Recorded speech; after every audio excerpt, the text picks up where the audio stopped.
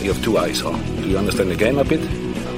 Yeah, have a look. I'm not saying anything to you in particular because I know you're not too accurate with your reporting. That's what you paid so you're for. Saying I should resign. So you're saying I should resign? I think that's you your should, opinion. Is that right? That's my opinion. Fine. Are you going to resign then? No, of course I'm not going to resign. I simplify things next time.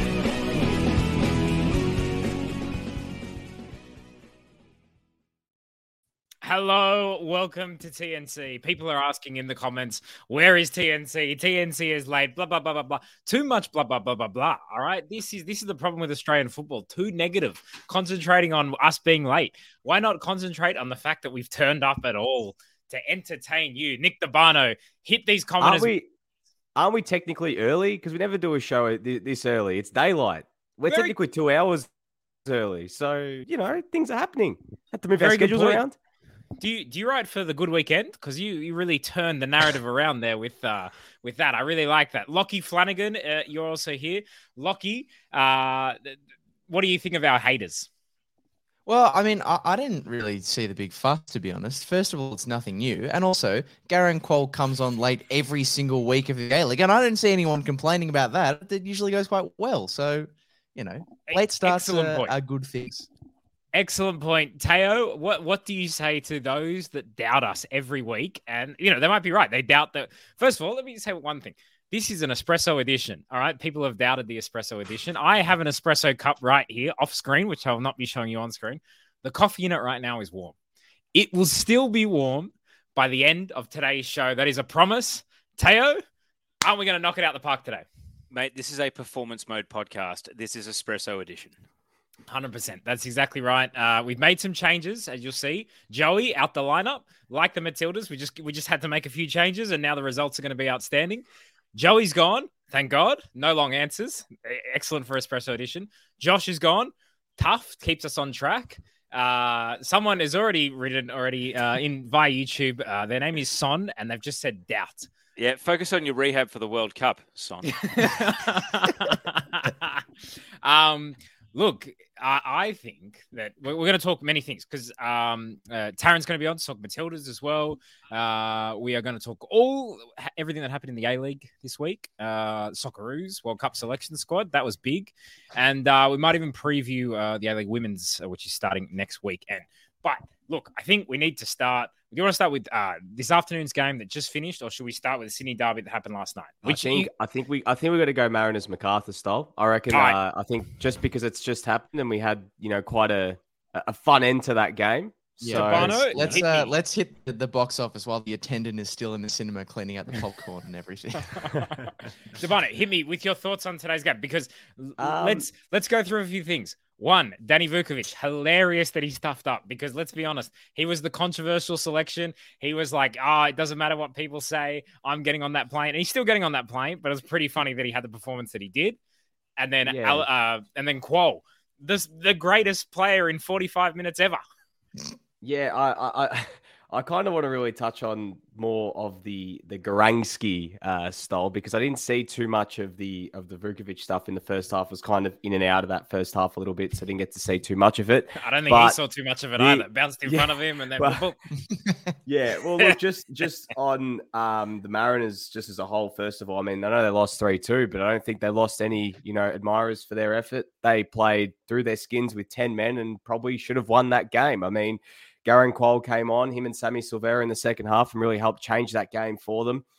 Cummings was unlucky not to score, missed his penalty, but then Garang, he got it back, slotted that one. And then the equaliser, I mean, I think everyone kind of summed up the discourse on Twitter about what everyone was saying. It's like, whenever you don't think Garang Kuol's got a new thing he can pull out of his back pocket, he finds some other way to amaze everybody. And I think it was you, Lachie, who said it in your tweet. You summed it up perfectly. Like, he had no right to score that. He was on a tight angle. No one usually shoots from that range. And if they do, it's usually straight at the goalkeeper, out for a corner sort of thing. But he smacked that past Nick Schulman, and what a finish it was. So, again, brilliant effort from him.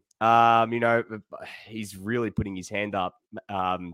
Sorry, not for World Cup selection anymore, but potentially to see quite a big scope in these games. I don't know if it'll be enough to start. I mean, you never know with what Graham Arnold might do. Stoll, you're muted, mate. I was going to say, he can't start for the Mariners. He can't start for the Socceroos before Why not?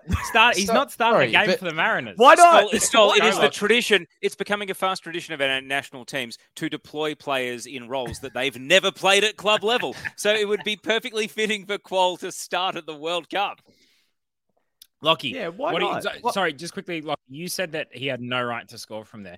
Is that going to put him in good stead in Qatar, where rights are often trampled upon and people often don't have rights and manage to kind of make do while they're there? I think I'm going to defer to Jose Mourinho on that one and prefer not to speak on those particular things. But I want to put a question to you guys, to the TNC network, and we sort of discussed this privately.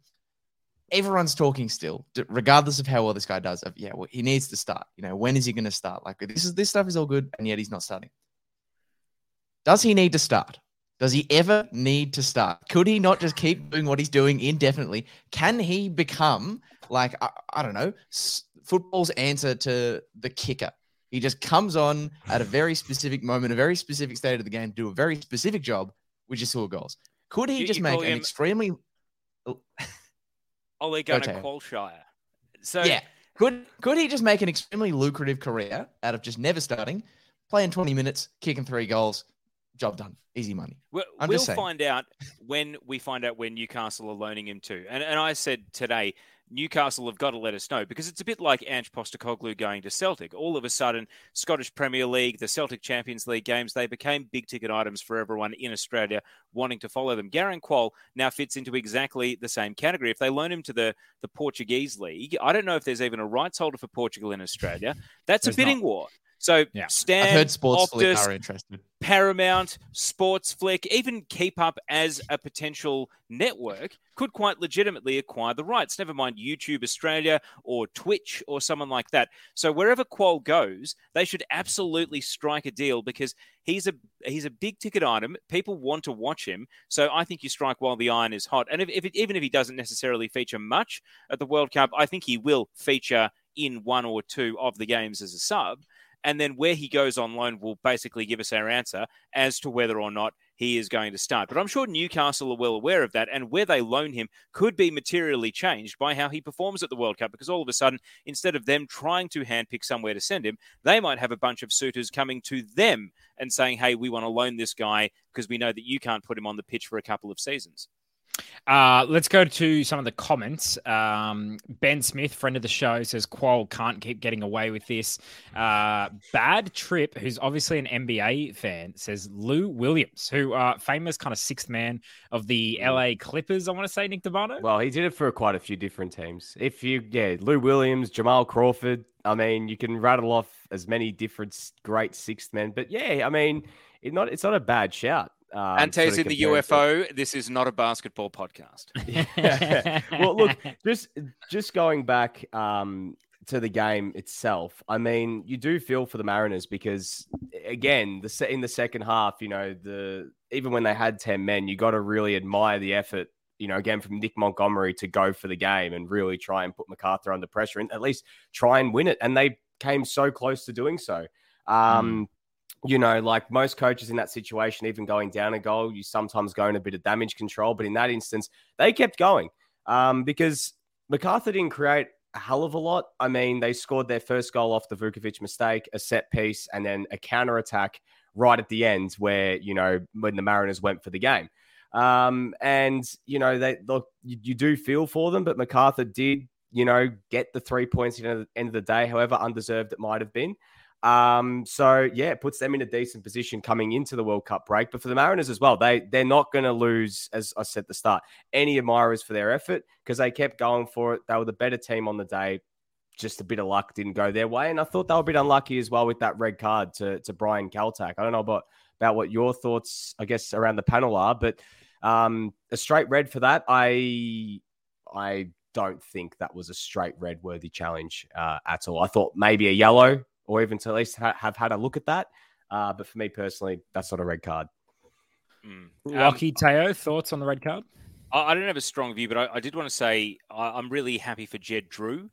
We'll speak about other young players that have come out of New South Wales NPL in the Sydney Derby, but Jed Drew scored a very, not similar goal, but in terms of the build-up before the finish, a similar goal in a game I saw him in for Northbridge during the NPL season. And you could just see immediately, this guy is pure pace. He's got the acceleration, but he's got composure as well. And he's the sort of guy that can shoot while running flat out, and that is a tough skill. So credit to him. Obviously, the Mariners were robbed to an extent because not just the missed penalty, but the Farrell shot, which maybe he should have done better with, and credit to Schumann to putting him off. But when the moment arrived, Jed Drew was composed, and that's a great quality in a young player. So as much as the result may have been seen as an injustice, potentially, particularly by one of our upcoming guests, I think that it's a credit to Jed Drew for taking that on his A-League debut, and hopefully that means more minutes for him because he is playing in a role that most young players don't tend to play in the A-League. It tends to more be for fullbacks and, defensive midfielders rather than for wingers. So, could we see Jed Drew potentially take the mantle as Macarthur's starting number 9? I mean, when they've got their full complement of attacking options, when Ulysses Davila's back after the World Cup break. I mean, Teo, you said you've seen a bit of Jed Drew at NPL level. Can he play as someone who could lead the line? Because, Anthony Carter and Bully as well, who we saw today, or Arabully we saw for the first time today, haven't really, sort of locked in that position. And I mean, Lachie Rose has played there quite a bit. But has this performance maybe given Dwight York something to consider? Oh, no, I think he's better hugging the touchline and coming in, going from wide to central rather than starting central. But, this is NPL's a very different situation. You got different teammates. You have different complementary pieces. So possibly, but I'm just happy that he was able to basically still produce his number one attribute, which is his acceleration, in the 95th minute. So, Our Liga says Bulls stocks were at crypto level before the 95th minute winner. It's interesting, to win a game 3-2 and you kind of come out of it going, wow, you guys are pretty bad. There's some alarm bells ringing, not just cowbells at Macarthur. What do we think? Because I don't know, at the start of the season, they won the Australia Cup. And I know, that is what it is, but there was some excitement around it. De Vere's injury seems to be kind of a big crucial thing for them. Arzani on the bench today, like you say, Debano, they can't quite sort out who is that number 9. They've tried different combinations in midfield. Lachie, what do you think? Macarthur, are you starting to think that it's going to be a shaky season for them?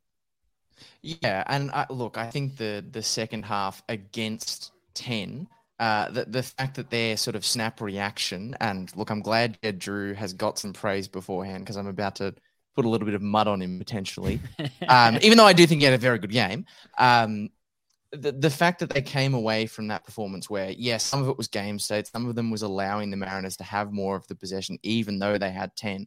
But the Mariners' movement and their ability to commit players forward and make the kind of runs that unsettled defenses is second to none in the A-League. And there were a number of occasions in which the Bulls were pulled apart as a result of that in defense. And, their defense has been shaky already on a number of occasions this season. But Jed Drew's full post-match interview, they came away from this game and his response is to say something along the lines of, unbelievable shift. I was cramping at the end, 10 men. It's like, guys, you were playing against 10. You weren't the team who went down to 10. You had an extra man the whole time. You played like 10 and you nicked a goal. Like, yeah. This sounds like a hater who doesn't believe in him. Apparently this doesn't believe in anyone. So it's not the first time that an A-League team has been up a man and really struggled to make it count. Like, you wouldn't, if there wasn't a nice graphic in the top right, left corner with the little red card with the time on it, which I do love, you wouldn't know that this team has an extra man. I actually have a fact about this because another thing where the Mariners movement makes so much difference, whether they're playing either against 10, which my tinfoil hat theory is it's not always that much of an advantage in the A-League men's because you have to break down a set defense, but it also helps them when they have 10. The movement. I spoke to Nick Montgomery a few weeks ago. He said after the interview that I think, and I'm pretty sure this still holds, that the Mariners are the only team to come from behind against 10 men this season because other teams just can't do it. The commitment to the energy you have to unsettle a team who is sitting in those sort of two banks of 4. He's tough sometimes for A-League midfields, but the Mariners are able to do it. And I think that sort of stuff helped them today, a man down as well. Shout out All Day Beer. I don't know what that means, but yep, 100. We'll give it the big muscles. Look, I want to give a shout out to lots of great Facebook comments coming in, especially this one. Props to Stoll for ignoring Joey. Yep, that's 100% right. Look, Joey is not here. Joey said, I'm too busy. I got too much going on. I'm about to go to Qatar, blah, blah, blah. We voted Joey off the show. All right. We had decided this show was going to be better. And now, as his punishment, he's going to Qatar. But look, he's in there. Of course, Stoll starts ignoring the comments when the best host rocks up. That's another one from him. Oh, it's Josh Parrish in the comments. I didn't see his. Yeah, where's Barnaby Josh? Where's his hat? Joey says he has an interview with Dwight York coming to ESPN soon. Blah, blah, blah, blah. Look, there you go. Check out Joey's Twitter for anything else. Look, just quickly, I just wanted to touch on this whole Kuol not starting. All right. So do you guys think it's weird that he doesn't start? Do you think it's like... Is it smart? Is it like, oh my God, you bring this guy, like, is it tactical? Or is it just, oh, he's not ready for this? But I don't know. At a certain point, like, this guy's looking like Messi when he comes on. And, you know, if Messi scores a hat-trick in 30 minutes, maybe he's going to score 6 goals. We've seen him for the last time in the A-League. It doesn't matter anymore. I mean, his new club is where we'll be asking that question. You know, does he need to start for Pacos de Ferreira? That's the question we're going to be asking. Well, he's got, I think it's how many? Well, he's coming back, I think, to play the December fixtures. I think he doesn't leave until day one of the transfer window. Nick Dobano, are you doubting that Australia is not going to make the final on December 18th? Look, you were the one who Graham Arnold was talking about. Oh my God, the doubters. Yeesh. What do you mean? What do you mean? You're putting words in my mouth here. If we make the December 18th final, Kuol is not coming back for no December fixtures. I'm just saying that at the moment, as it stands, the current plan is for him to play the December fixtures if he's available to play the December fixtures, Stoll. So they've got 2 games against the Jets, a game against Sydney, and then Melbourne City, and then Victory on New Year's Eve. But I doubt that game against Victory. If he's jetting off, he might not, stick around for that one. But all indications are that he will be available for those games. I wanted to address this comment quickly, and I was thinking about it before, and John brings it up. Has Jason Cummings got more goals that haven't been given than he does legally given? Because he has a lot of disallowed goals this season. I think he has only 2 goals that have stood this season, but I think he's scored, just off the top of my head, I think he's scored like 3 goals that have been disallowed. He had the one against Wellington, the one against West United, and the one today. Is there any others? Because he is, as Lachie said as well, he's walked under some ladders. He's seen a black cat, and someone's given him the evil eye, because he even said it himself in the postgame. He was like, what the hell is going on? Like, it just seems like there's a new thing every week that goes against me. Well, mate, at least you're going to the World Cup, and hopefully all that bad juju is out of the system before he gets there against France. Did you think that, he looked so frustrated when he'd put the ball in the back of the net, and then it was kind of, oh no, we called for the penalty, you got to take the penalty. Did you think he was like emotionally in the right frame of mind to take the penalty? Because I thought he was going to miss. He just blown up literally like 30 seconds earlier, and as he put the ball on the spot, I thought, and then I got a bad feeling about this. Do you think they should have given it to Kuol maybe? Probably in hindsight. Hindsight's a bit. I mean, I think they should have just let the goal stand. Like, just keep playing. Like, just keep playing. No one loses anything. Like, I don't know, and it's not like but it's not like it doesn't happen. It's not. We don't always go back to the penalty regardless of what happens. I'm sure there's some context that I'm missing, but there are plenty of examples of penalties being awarded, but the person, while the ball's in motion, scores anyway, and so the goal stands. Like, why could that just not have happened this time? Especially to Jason Cummings, because we don't want to shoot this man's confidence before the World Cup. He's going to be starting. Do you guys think it was weird that any of these? I wouldn't have played any of the people that were in the World Cup.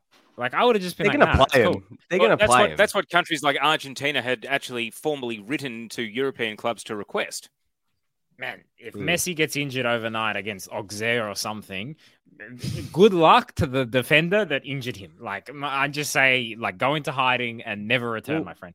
Realistically, without having looked at Auxerre's results this season, PSG should deal with man. Auxerre relatively easily. So I don't think they need Messi tomorrow Yeah, either way. play I think the they have enough kids quality. or whatever. I don't know. I think it's just to Yeah. get that 1,000th game thing, but just play 1 minute at the end, and play as a goalkeeper or something. Angelo Tiro says, you guys remind me of the show Brady Bunch. Angelo, this show is much more successful than the Brady Bunch. All right, let me tell you. All right, I don't know. Is there going to be a TNC movie? Is there? I think this is going to be cinematic universe. This is going to be shown on reruns on Channel 10 in the future, much like Brady Bunch was when I was growing up. But there'll be like episode 8 of the TNC will just be one day pop up on Channel 10. We might be on ESPN the Ocho one day, and they sometimes bring that out of retirement, and we could be on after the dodgeball and the axe throwing. Maybe we'll be on in like the 10 p.m. slot. I would love to be. Look, while we're on today's games, let's quickly touch on the game that I didn't watch because I described this in the chat. I think I said anyone who watches this is the hero of the pod, but I feel like most of you guys did. But it turned out it was a good decision. But it turned out to be a good game, right?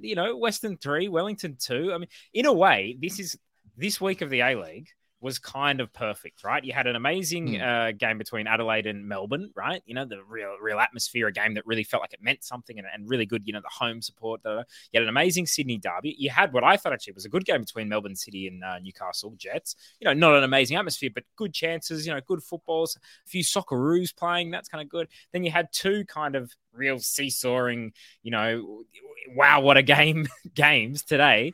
3-2, 3-2, amazing. And you didn't have Brisbane and Perth playing. So as far as I'm concerned, perfect weekend for the A-League. Today was perfect. It was today, we know Sundays, they're lazy days. You want to watch something that's easy to watch. And, people have had big nights on a Saturday. These are the perfect stuff you want to try and get the attention, So people, he says, people. Maybe Dabana, that's a good point. When you're hungover, that you need goals. Like you can't have like a dull, like a 0-0. Like it just hurts the soul too much. But what did you think of this game? Western 3, Wellington 2. You know what? I didn't actually. I'm going to be brutally honest. I'm going to have to throw to someone else for the first hour of this game. But I didn't see the first hour. I was sorting out some other stuff, and I watched the last half an hour after. I think it was just after Jacob Trade had scored.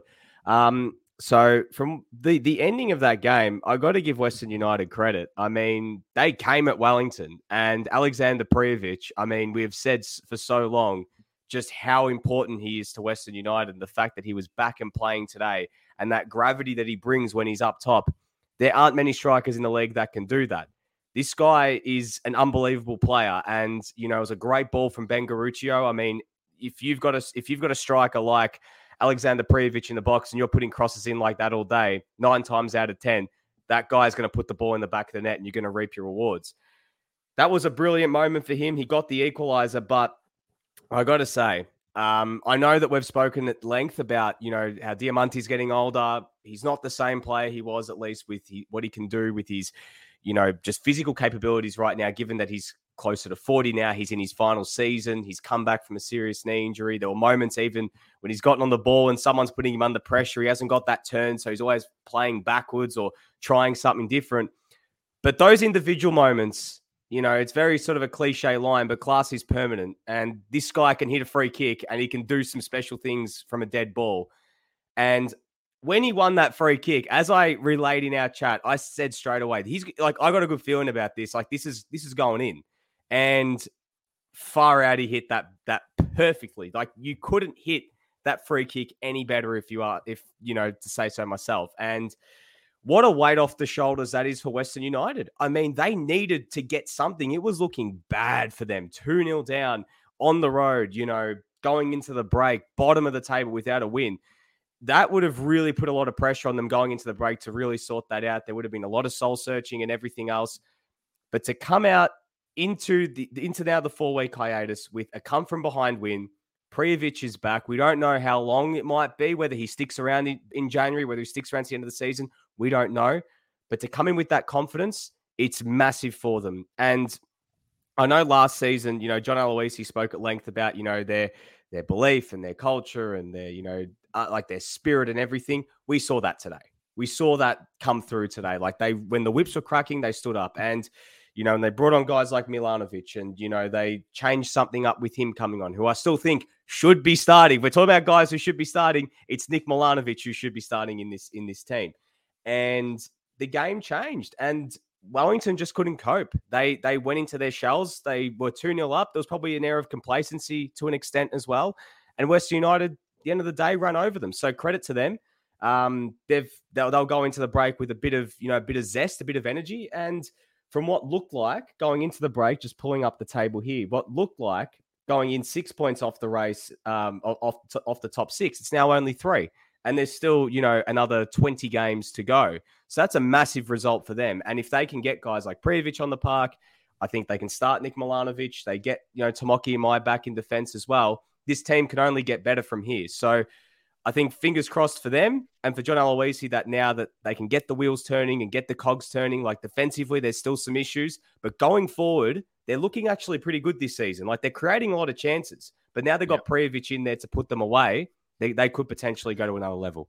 Geraldo makes a good point. It's all down to them being written off on last week's show. Totally agree. Last week, I wasn't here. Whatever was said, ignore it. Only listen when I'm on.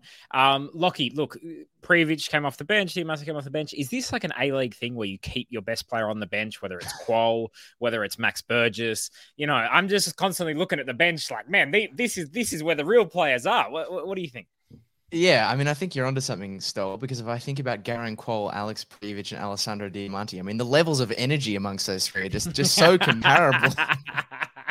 Yeah, No, but seriously, I think Nick's onto something there. I think this has the potential to be a real galvanizer for Western United, something to really, for them to sort of bond over. It's not really the right term, but focus on to take into that break because they don't have any Socceroos going off. The squad is all largely going to be there. Look. They were really, really poor in the first half. Wellington completely sort of outplayed them. They gave them all sorts of hassle Lewis in the wide area.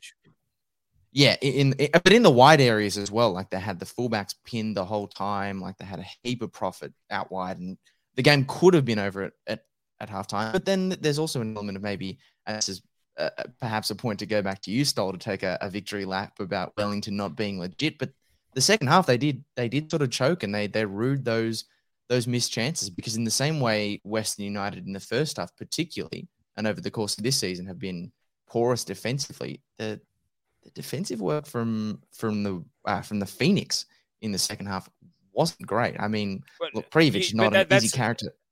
That's the only question I had on this game. Is Scott Wootton actually any good?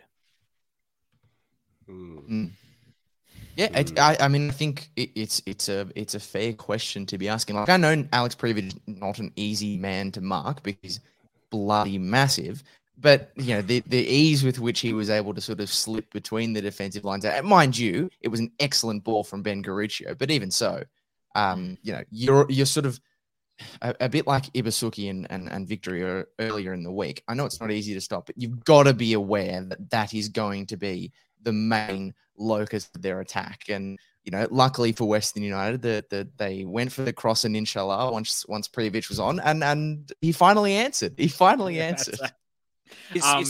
Finn Sermon injured at the moment? Because I know he played in some of the games where they got frightful beatings last season, but I thought he showed plenty of potential. And maybe the answer to that question is about the Wootton-Laws partnership, and maybe they need to start playing Wootton next to Sermon and move Laws out to one of the fullback roles instead of playing Sutton there. I don't know. But, you're spot on, Lachie. I think Wellington's defence really let them down because in Ugarkovic and Lewis, they had two players that could control the tempo of the midfield and seemed reasonably comfortable about it. I mean, they both had, I think, something like above 85% pass completion, meaning they weren't giving away the ball. They were retaining possession. And to get overrun the way they did, I certainly didn't see it coming, especially once it was 2-0. Even at 1-0, I thought Wellington were looking very comfortable. Julian says via YouTube, looking like Prio and Lacroix bond to stay at West United. Look at their reactions after those goals. What a team. I'll just say, Lacroix, a lot of criticism, but assist today for Wellington's first goal. Really, just played him in nicely. So, I don't know. He's still in my fantasy team, and I don't understand why I didn't get points for that assist. Did anyone else find that really, jarring, though? Like, the idea of these players who publicly have said that not publicly, but it's been rumoured that they don't want to be around, celebrating as though they're like, love the club, fully devoted. I was like, it feels weird. Feels weird. You know why? It's probably they have an amazing goal bonus. So they're just like, yeah, we're getting paid. This is amazing. So it wasn't a fist pump. It was actually a ching sign. That's what he was doing. That makes sense. All right. I think, should we move on from this game in our espresso edition? My coffee's starting to it's still warm. It's still warm. It's just starting to I can just feel a little bit of temperature declining. Let's talk about Saturday night, the big one, the Sydney Derby. Teo, you were there. I was there. Nick DeBano wasn't there. Lachie wasn't there, but that doesn't matter. You know, that they saw it on TV. They can provide the televisual experience. Teo, your thoughts on this match as you were commentating? I thought it was a match that on the whole was underwhelming, but was saved by having one incredible moment, which was the match-winning goal. And, you know, having now experienced the Sydney Derby in person, it is just a better derby than anything else we've got in the A-League. Mainly because of the balance of the fan bases. And unfortunately, it's just because Melbourne City haven't been able to grow to the point. Like last night was sort of 75-25 or maybe 70-30, but that's because it was a Sydney home game and they were filling the two wings in addition to the Cove end. But the Western Sydney end was phenomenal in this game, and they gave as good 100%. As they got. The pre-match tifo, then Wanderers response banner, which was new nest, same rats, which I found amusing. Was funny. Can I just say on that though, they took them a while to get it up. Get it the right way round, yeah. At one stage, it just said like same nest or something, and then it was like, or same rats. It was just it said same rats. They couldn't get the nest part right. Yeah, no, so same rats. Your whole fans are going same rats. Like, are you guys calling yourselves rats? What's going on? Anyway, I did like it once we saw it properly. Sorry to interrupt. I thought that Wanderers controlled most of the game, and I thought Neuenhoff was key to that. And Ninkovic came in and out of the game, and obviously had the big moment which he wasn't able to score, and then had the assist for Yengi. Yengi still had a lot to do, but I thought Neuenhoff was sort of the central piece of that midfield, being able to sort of dictate when Western Sydney were able to force the issue and attack. And I just didn't see the same thing from Sydney FC. Yazbek had to do a lot of work and a lot of running, but he never really got into a creative position. Caceres was kind of normal for Caceres. And then it was telling that Corica didn't bring on Max Burgess until immediately after the goal was scored. It's kind of like, no, I'm not going to be proactive to try to score first and win this game. I'm going to wait until we go 1-0 down to the team that is the new Western United and is the steel trap after taking a 1-0 lead. And then, hey, Max Burgess, go save us. And with all that said, they still nearly got lucky because Segicic really should have scored that chance that fell to him. And where I was doing radio for the game, you know, on the TV side of the screen. So this would have been the same experience of the viewer. He really should have hit the target with that shot. And there were a few chances through the game where players should have hit the target, but that should have been a potentially undeserved equaliser. But I think, you know, as underwhelming as the first half was, and as much as the game needed a goal, it got a great moment. And I want to say well done to the security for not ejecting or being heavy-handed with any of the 100 or so Wanderers fans that fell over the fence and spilled out onto the field, because that was just such a brilliant organic moment. And it was heartwarming stuff. I walked back to Central with a whole bunch, hundreds of fans after the game, and it really was just a great football experience and made me think about how different my life had been had the A-League started when I was in early high school. I probably would have ended up being one of those ultras as opposed to, or wannabes, more to the point, rather than ending up as a broadcaster and a journalist because it didn't start until I was at uni. But no, it was a great experience. And Stoll, the stadium's great. I can see what all the hype is about. So, as our Liga says here, how good was the fans running onto the pitch, aka Buddy Franklin's 1,000th goal as the AFL invented it. But, I almost heard the stadium yell, Buddy, when Yankees goal went in. I think they were calling for him to be in the Socceroos. Obviously, a notable admission. We'll get onto that later when we talk Socceroos. I'll just say, in the stadium, amazing atmosphere. The Cove, they're really packed, loud, everyone around them. They were really good at getting the other parts of the stadium involved to chant. Like you say, RBB, the Wanderers fans, fantastic. I'd say security, apart from the issues about the Wanderers fans getting into the stadium, which there was some issues. From all accounts, they were pretty hands-off. I didn't see, like I've seen at previous Sydney derbies, 9,000 police, when you're walking to the stadium and you feel like you're entering, I don't know, a demilitarized zone or some crazy stuff like that. Mate, compare it to just like an average game at like Docklands when, they would have the, full, Judge Dredd style, police. Not even a comparison. I saw about 6 or 7 cops the whole night, and most of those were just on the streets after the game, walking out of the ground, and they were very reasonable. Not even a comparison to what it's like at a regular A-League game in Melbourne, never mind a derby. Totally. And, I also would say, what I think is cool that, look, there were flares let off. There were bungers and firecrackers left on. And no one freaked out. No one, oh, my God, the suburban terrorist, points deductions, all that nonsense. All right. As the great man once said, enjoy no pyro, no party. No pyro, no party, but also enjoy it. But enjoy it by being effing disciplined. All right. Disciplined, yeah. And you know what? As far as I know, that's the thing. Flares, I like them. Don't throw them at people. Firecrackers, I like them.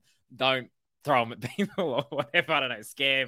What did you think? What did you think of Sydney FC's tifo? Because you would have been behind it, but you would have seen it still replicated with the photos and on the scoreboard. Yeah, look, I liked kind of the attempt. I liked kind of the message. I thought it looked a bit weird. Like I was struggling to work out, like, all right, that's Ryan Grant. All right, that's Redmayne. Redmayne also used to play for the Wanderers, and Corica was the other one. I had the same problem. I thought it was about putting Ninkovic in the mud, and his jersey's just burning in a tree in the background. Yeah. Nah, I get what kind of forget Ninkovic. Let's talk about the players that we love and our legends, and also at the same time, there are some Sydney FC fans that I spoke to them who look.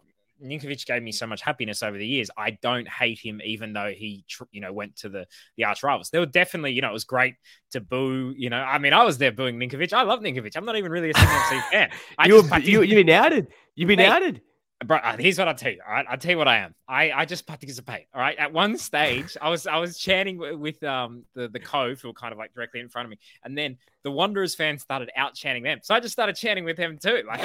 If a good chant is up, people around me must have hated me, and all I was doing. Stoll basically is the one wearing the Jason Derulo 2014 Grand Final shirts at every game he goes to, and he has the half. The booing genuinely was not that loud or that vicious. Really, it was. Yeah.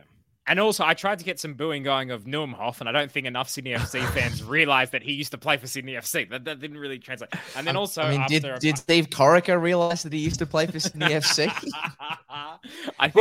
Stoll, I wanted to ask, when did the Cove start turning on Steve Corica, or did you not hear a great deal of that? I didn't really hear a great deal of it, to be honest with you. I mean, I could tell you that around my section, there was one really annoying guy, mainly me, who just said after about 8 seconds, well, time for a change. Let's get Burgess on. Not creating. Burgess should come on. Where's Burgess getting on? Man, what's Corica doing?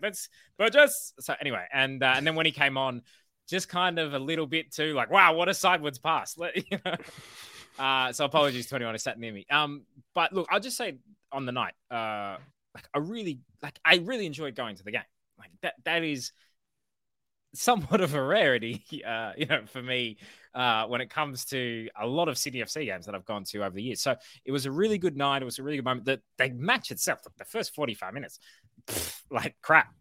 If there wasn't an atmosphere, my goodness, that would have stunk the place out. But there was, and that's important because sometimes in football, the game stinks. And I remember Ante said on this podcast, it's all about what happens on the pitch. Last night proved it. No, the first 45, ignore it. Let's never talk about it again. But the second half it opened up, and I did think it was amazing that Ninkovic was the protagonist in the goal. He was the one who broke forward. He played in Yengi. Yengi did amazing, great finish, great goal. But it was really, especially to have that moment after the miss, because I thought the defining moment of the game was going to be that miss, and that felt like the loudest cheer of the night. But it was incredible. Lachie, please. Well, I mean, it's a great point. It's not just the goal, but it's the massive chance for Ninkovic previously that, as you said, you thought would have been the defining moment. Because ultimately, for me, the midfield and the quality and the intent from Western Sydney's midfield to actually try and make things happen. I don't want to keep on harping about how important movement, in behind head of the ball, all that sort of stuff is, but it does really make a difference. And it's not a surprise to me that the two most consequential goal-scoring chances of the night come because Milos Ninkovic is, in the first instance, willing to make this run out of midfield in behind once Kripic has sort of come wide, and then he plays that perfect ball through. It's come because the midfield has been willing to make the run. And then the other one's a sort of similar situation. Yes, it's a counter-attack, and the man who promised a 2-foot Ninkovic instead 2-footed the air in Luke Bratton.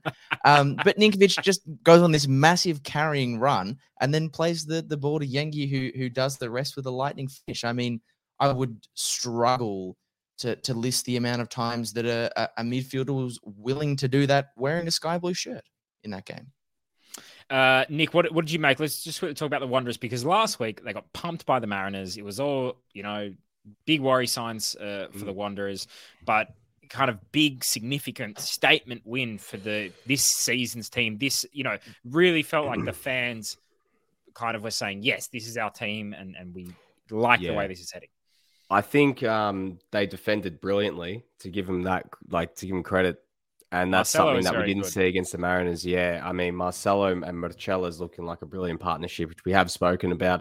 I don't mind as well Klur and Traore at fullback. I think they've found a bit of a diamond in the rough potential with Gabriel Klur. I don't mind him. I didn't know anything about him before this season. The words of Shaq, I want to give him an apology. I wasn't expert, Nick.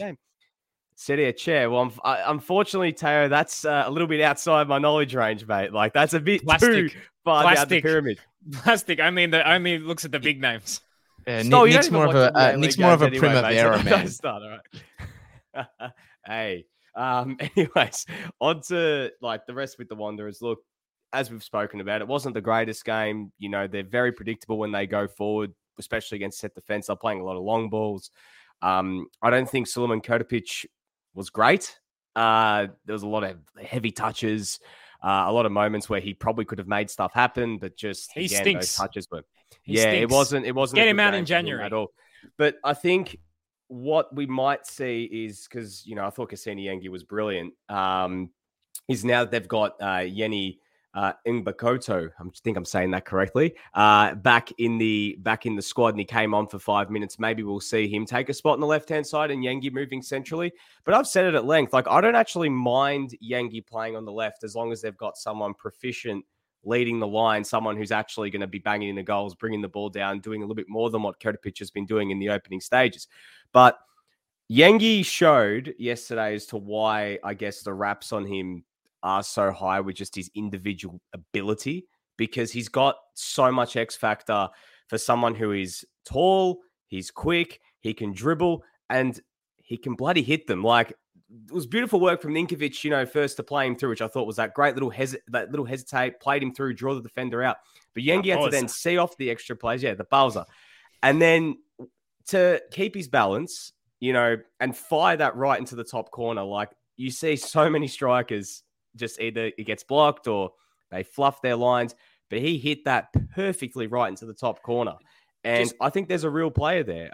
Sorry, Tara, just quickly wrap this point about Yengi, but I think there's a real player there. There were some moments where he shows a little bit like he tries to do a bit too much and he, gets a little bit caught in his own feet, but I like the confidence on him because I think that there is something there to build off. And I think as time goes on, when he just sort of, irons that out of his game, I think he's going to be one hell of a player. No, just to follow your point, I don't think anything good that Yengi did was correlated with him starting on the left. I couldn't agree with you more that he should play in the middle. Kopic, did a lot of donkey work, but I don't think was particularly effective at it. And Ngbakoto showed plenty in his cameo, so I think you're onto it there. It's really more, is Radan committed to making Yengi as a wide target man / tall winger work, even though he seems like he is very naturally a centre forward? Well, maybe Rude's liked what he saw from when Allegri played Mario Mandzukic as a left winger. And, maybe he's that's the brainchild. Maybe it's the left winger target man. Maybe it's the long balls to someone out like that. But I think it's a good problem to have where you can put someone like Yengi either out in the left or play him through the middle. I guess we'll see what happens after the break. I mean, he's been quite wedded with this starting 11 when they've all been fit. And I think as the season goes on, because if they keep winning, I can't see Rude's changing it, even if, a lot of people think, Suleiman Kotipic is not playing well. In his eyes, as long as he keeps scoring, which I think he scored now 2 goals this season, 2 or 3, he's going to keep playing him. That's just the fact. He's going to keep playing. He's going to stick with that same starting 11. But as you mentioned, Teo, as well, Ngbakoto showed a lot. So it creates a bit of a selection dilemma, which is not a bad thing in my opinion at all. And Remy Najarine on the bench as well. Look, well done to the Wanderers. Great enough for them. And look, the league is just better when the Wanderers are good, and the league has needed the Wanderers to be good for a while. The league is also better when Sydney FC are good, and they are not right now. And I think we need to kind of talk about this because it was the first time that, I think I saw a lot of Sydney FC fans on social media, at least. A lot of Corica out. What's Corica doing? Now there's this gap where everyone can reassess, where every board is going to gather, where every... Sorry, the gap is until the Celtic game, which is like on Tuesday or Wednesday. Man, the Celtic game. I think I'm playing in the Celtic game, all right? Oh, really? So you got picked up for your showing for the Stan All-Stars team. You got called up. Man, are you the keeper now that Redmayne's off to Qatar? Oh, man, I could do it for sure. Look, I don't know.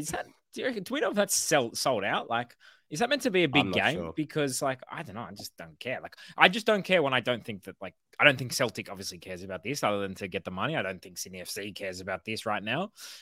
Stoll, I think it's definitely a sellout, just not in the way that you mean. Just not a ticket thing. Look, let's talk about Sydney. So, a lot of tweets about Corica out. And, many of them tagging the CEO, Adam Santo. That's one of the dangers of being a public-facing CEO. And I think, we've been pretty critical of Corica in the past, but this really seems like now it's a bit of a tipping point, all right? Because the only wins that they've had all season is against Macarthur. They won 3-2, which they were up a man, I think, for 60 minutes, and they got that bit of a dodgy penalty to put them ahead. And then also against Western United, who at the time we thought, it's a pretty good result away in Melbourne against Western United, but apart from today's game, Western United have been pretty terrible. So you look at that and go, well, it's not great. You look at some of, the change of system and da-da-da. Okay, Mac and Lolly have had moments, especially more so Lolly was quite good last night. I think Mac had a very poor game last night. This system doesn't seem to be creating a hell of a lot of chances. It doesn't seem to be doing anything that it didn't do previously, which was just get it to some guys, individuals, and hope that they can do something. The defense has issues. Previously, when Sydney FC were playing kind of poorly in seasons past, they had a solid backline of Wilkinson and McGowan, for example. So if they weren't controlling the game, the other teams just really couldn't break down such a solid pairing at the back. Sydney FC don't have that anymore. So they're copying it much more. We even saw last night. I actually think it is probably time that Sydney FC do consider moving on from Corica. It has to depend on, who is there to replace him. But surely this is starting to get unacceptable. They still haven't had a win in their new stadium. Lachie? I think... I'll go to go on, Lachie.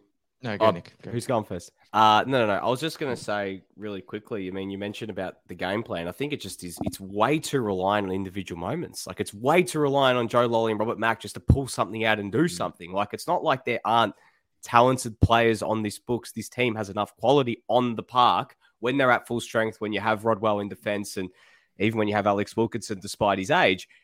This team is a lot better than what they're playing right now in terms of what they've got at an A-League level. But it is just, as we said, if Mac and Lolly aren't doing anything, then how are they going to win? Because a lot of it is relying on them cutting inside, making stuff happen. And passing to each other. Guys exactly. Unfortunately, players like Patrick Wood and Lafondra before that, they just weren't getting those opportunities. It seems like they almost get lost in the system. And I think Patrick Wood, when he's been able to get into the game, has looked really good in those moments. But they didn't play to Wood's strength and use him as a back-to-goal striker or an outlet for long balls once the entire game. And he was virtually anonymous because the only time you did see him was when he was pressing when the other team was in possession. Sydney FC did absolutely nothing to actually try to utilize him, and that's why they subbed him off for Segacic and changed it up in the second half. But at what point is the shout to actually use him? At what point is the halftime team talk to use him? And if that's the case, if not the case, why are you starting him if you're not going to actually try to play to his strengths in the system? Lachie? I'm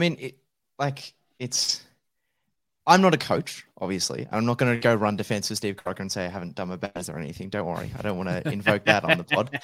But, right, I would imagine that it's a pretty universally understood principle that as a coach, your job is to get the best out of the 11 that you've got on the park, not the best out of 2 players on that 11 and hope that those 2 can raise the average of the rest. You've got to play, if you've got a team with a bunch of individual characteristics, you've got to work out how all of those mesh together best rather than just leaving it to the 2 who have the most appealing characteristics. And that's a large reason. And as we've said on the pod before, Sydney FC will live and die by the performances of Robert Mack and Joe Lolly. And if teams figure out how to deal with that, as they did with Robert Mack last night, Sydney are going to struggle. And for me, like you guys have talked about the sort of playing element of it, I think it's also what also heaps a big load of pressure onto Corica for this game, not just the style, but also the management of the squad. Like, yes, Mac and Lolly are good players they brought in who, big tick recruitment-wise. But this game happened in the context of two of the best players in the opposition team being former Sydney players. Exactly. Former Sydney players. Now, Ninkovic, I understand there's a whole different element, the visa, that kind of thing. I can understand that. But Nieuwenhof, I mean, look, hindsight is 2020, but to me, that's unforgivable. That was unless it's TNC, where foresight is 2020, and we knew this was always going to happen. Yeah, but it wasn't like it wasn't surprising. Sorry, Lachie, just a devil's advocate moment with Nieuwenhof. And I mean, this probably was because a byproduct of maybe how he was utilised at Sydney throughout his 2 years, even though he had all the injuries. But Sydney wanted to keep him. They had an offer on the table for him to stay, and he decided, I want to go to the Wanderers. And that probably was a byproduct of him. But what were the factors that led to him deciding that? Well, I was just wanting to add to play devil's advocate to the devil's advocate. My understanding was that the way that they managed his injuries, he wasn't happy with that either. And that was one of the reasons he wanted to go. So, but you let him go. At the end of the day, this guy was in your youth team. And by the way, this is a few players now because Talbot as well. And I know Talbot went to Melbourne City and maybe they offered him more money. But you're bringing these players to Mariners. Yeah, exactly. You're bringing these players through, and then you're not providing them with a future into the first team that these players at least agree on, whether it's the way they manage their minutes, their injuries, whatever. And now it's costing you. And now you're having to rely on foreigners and this type of thing. And these foreigners, I don't think are up to it, in my opinion. Go, Lachie. Yeah, that's the thing. It's not just the fact that these were the players that went out the door as well. It's the kind of player who's come in as a replacement to fill a visa slot. And Jack Rodwell hasn't seen a minute for Sydney FC yet. He could come in when he returns from injury and be really good. But the fact that he has a prolonged... I mean, injuries have literally defined Jack Rodwell's career. It is the main reason, if not the sole reason, why his career never reached the heights that it was supposed to. The idea that this guy, as a visa signing in a league that has very restrictive rules about players, the idea that this guy could get injured for a prolonged period of the season was on the cards. It wasn't unforeseeable. And that really frustrates me. Really, really frustrates me when A-League teams have these situations where the average punter can somehow see a situation happening in the future, yet for whatever reason, the clubs aren't as proactive about those kind of things. Like Rodwell being injured and you prioritizing bringing him in, not a shock to anyone else that he is now injured and hasn't featured. Quickly from the YouTube comments, Aliga says Corica is a dead man walking. Sheikh Yabuti 29 says Corica has been shown up. The Emperor has no clothes. Fan have been saying this for months. I mean, this is a crucial thing because look, previously, people in this pod could have been accused of criticizing, Arnie when he was having some success, Sydney, and even Corica when he was having some success. But the Sydney FC fans were always behind their coach. Even when we said, look, Arnie, the football's pretty boring, but at least, you're up there. Same with Corica's first couple of seasons. We don't love the football, but at least you're getting results and you're making, grand finals and winning championships. Now it feels like a moment. And you said it, Teo, I didn't hear it, but if the fans are turning, when you really need the fans to come with you on this journey into this new stadium, it does feel like it's decision time for Sydney FC.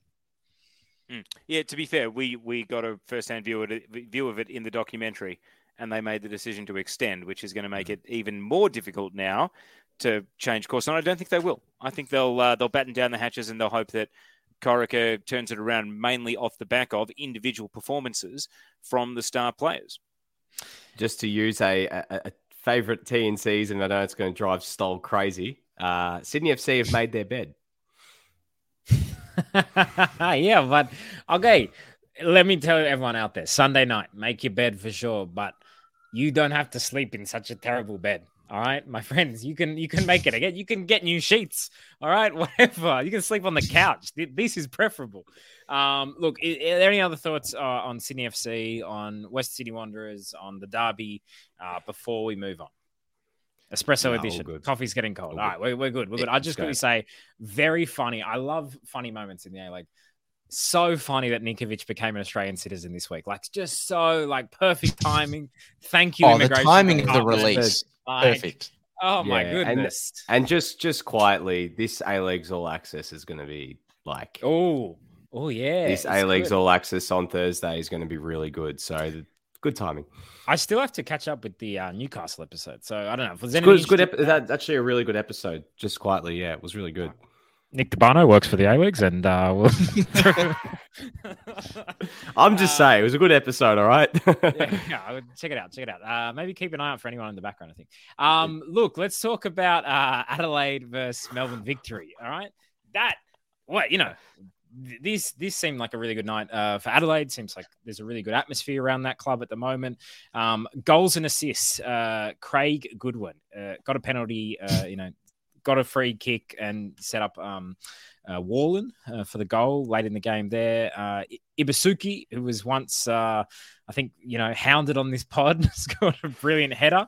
Adelaide, it's looking all right for them. The human handbrake, Carl Viet, has he released it a little bit, or is he just managing to push enough of the accelerator? Are we sure he wasn't playing against a card that's up on stocks? So even the car with the handbrake is slightly further advanced. That's a great shout. Let's give Adelaide credit before we, smash Victory. Look, to their credit, I thought Adelaide played pretty well. I thought Ethan Alagic in particular looks like another find in this, seems like never-ending pipeline of. Not a find. I mean, he comes from a long line of Alagics who've played professional football in Australia.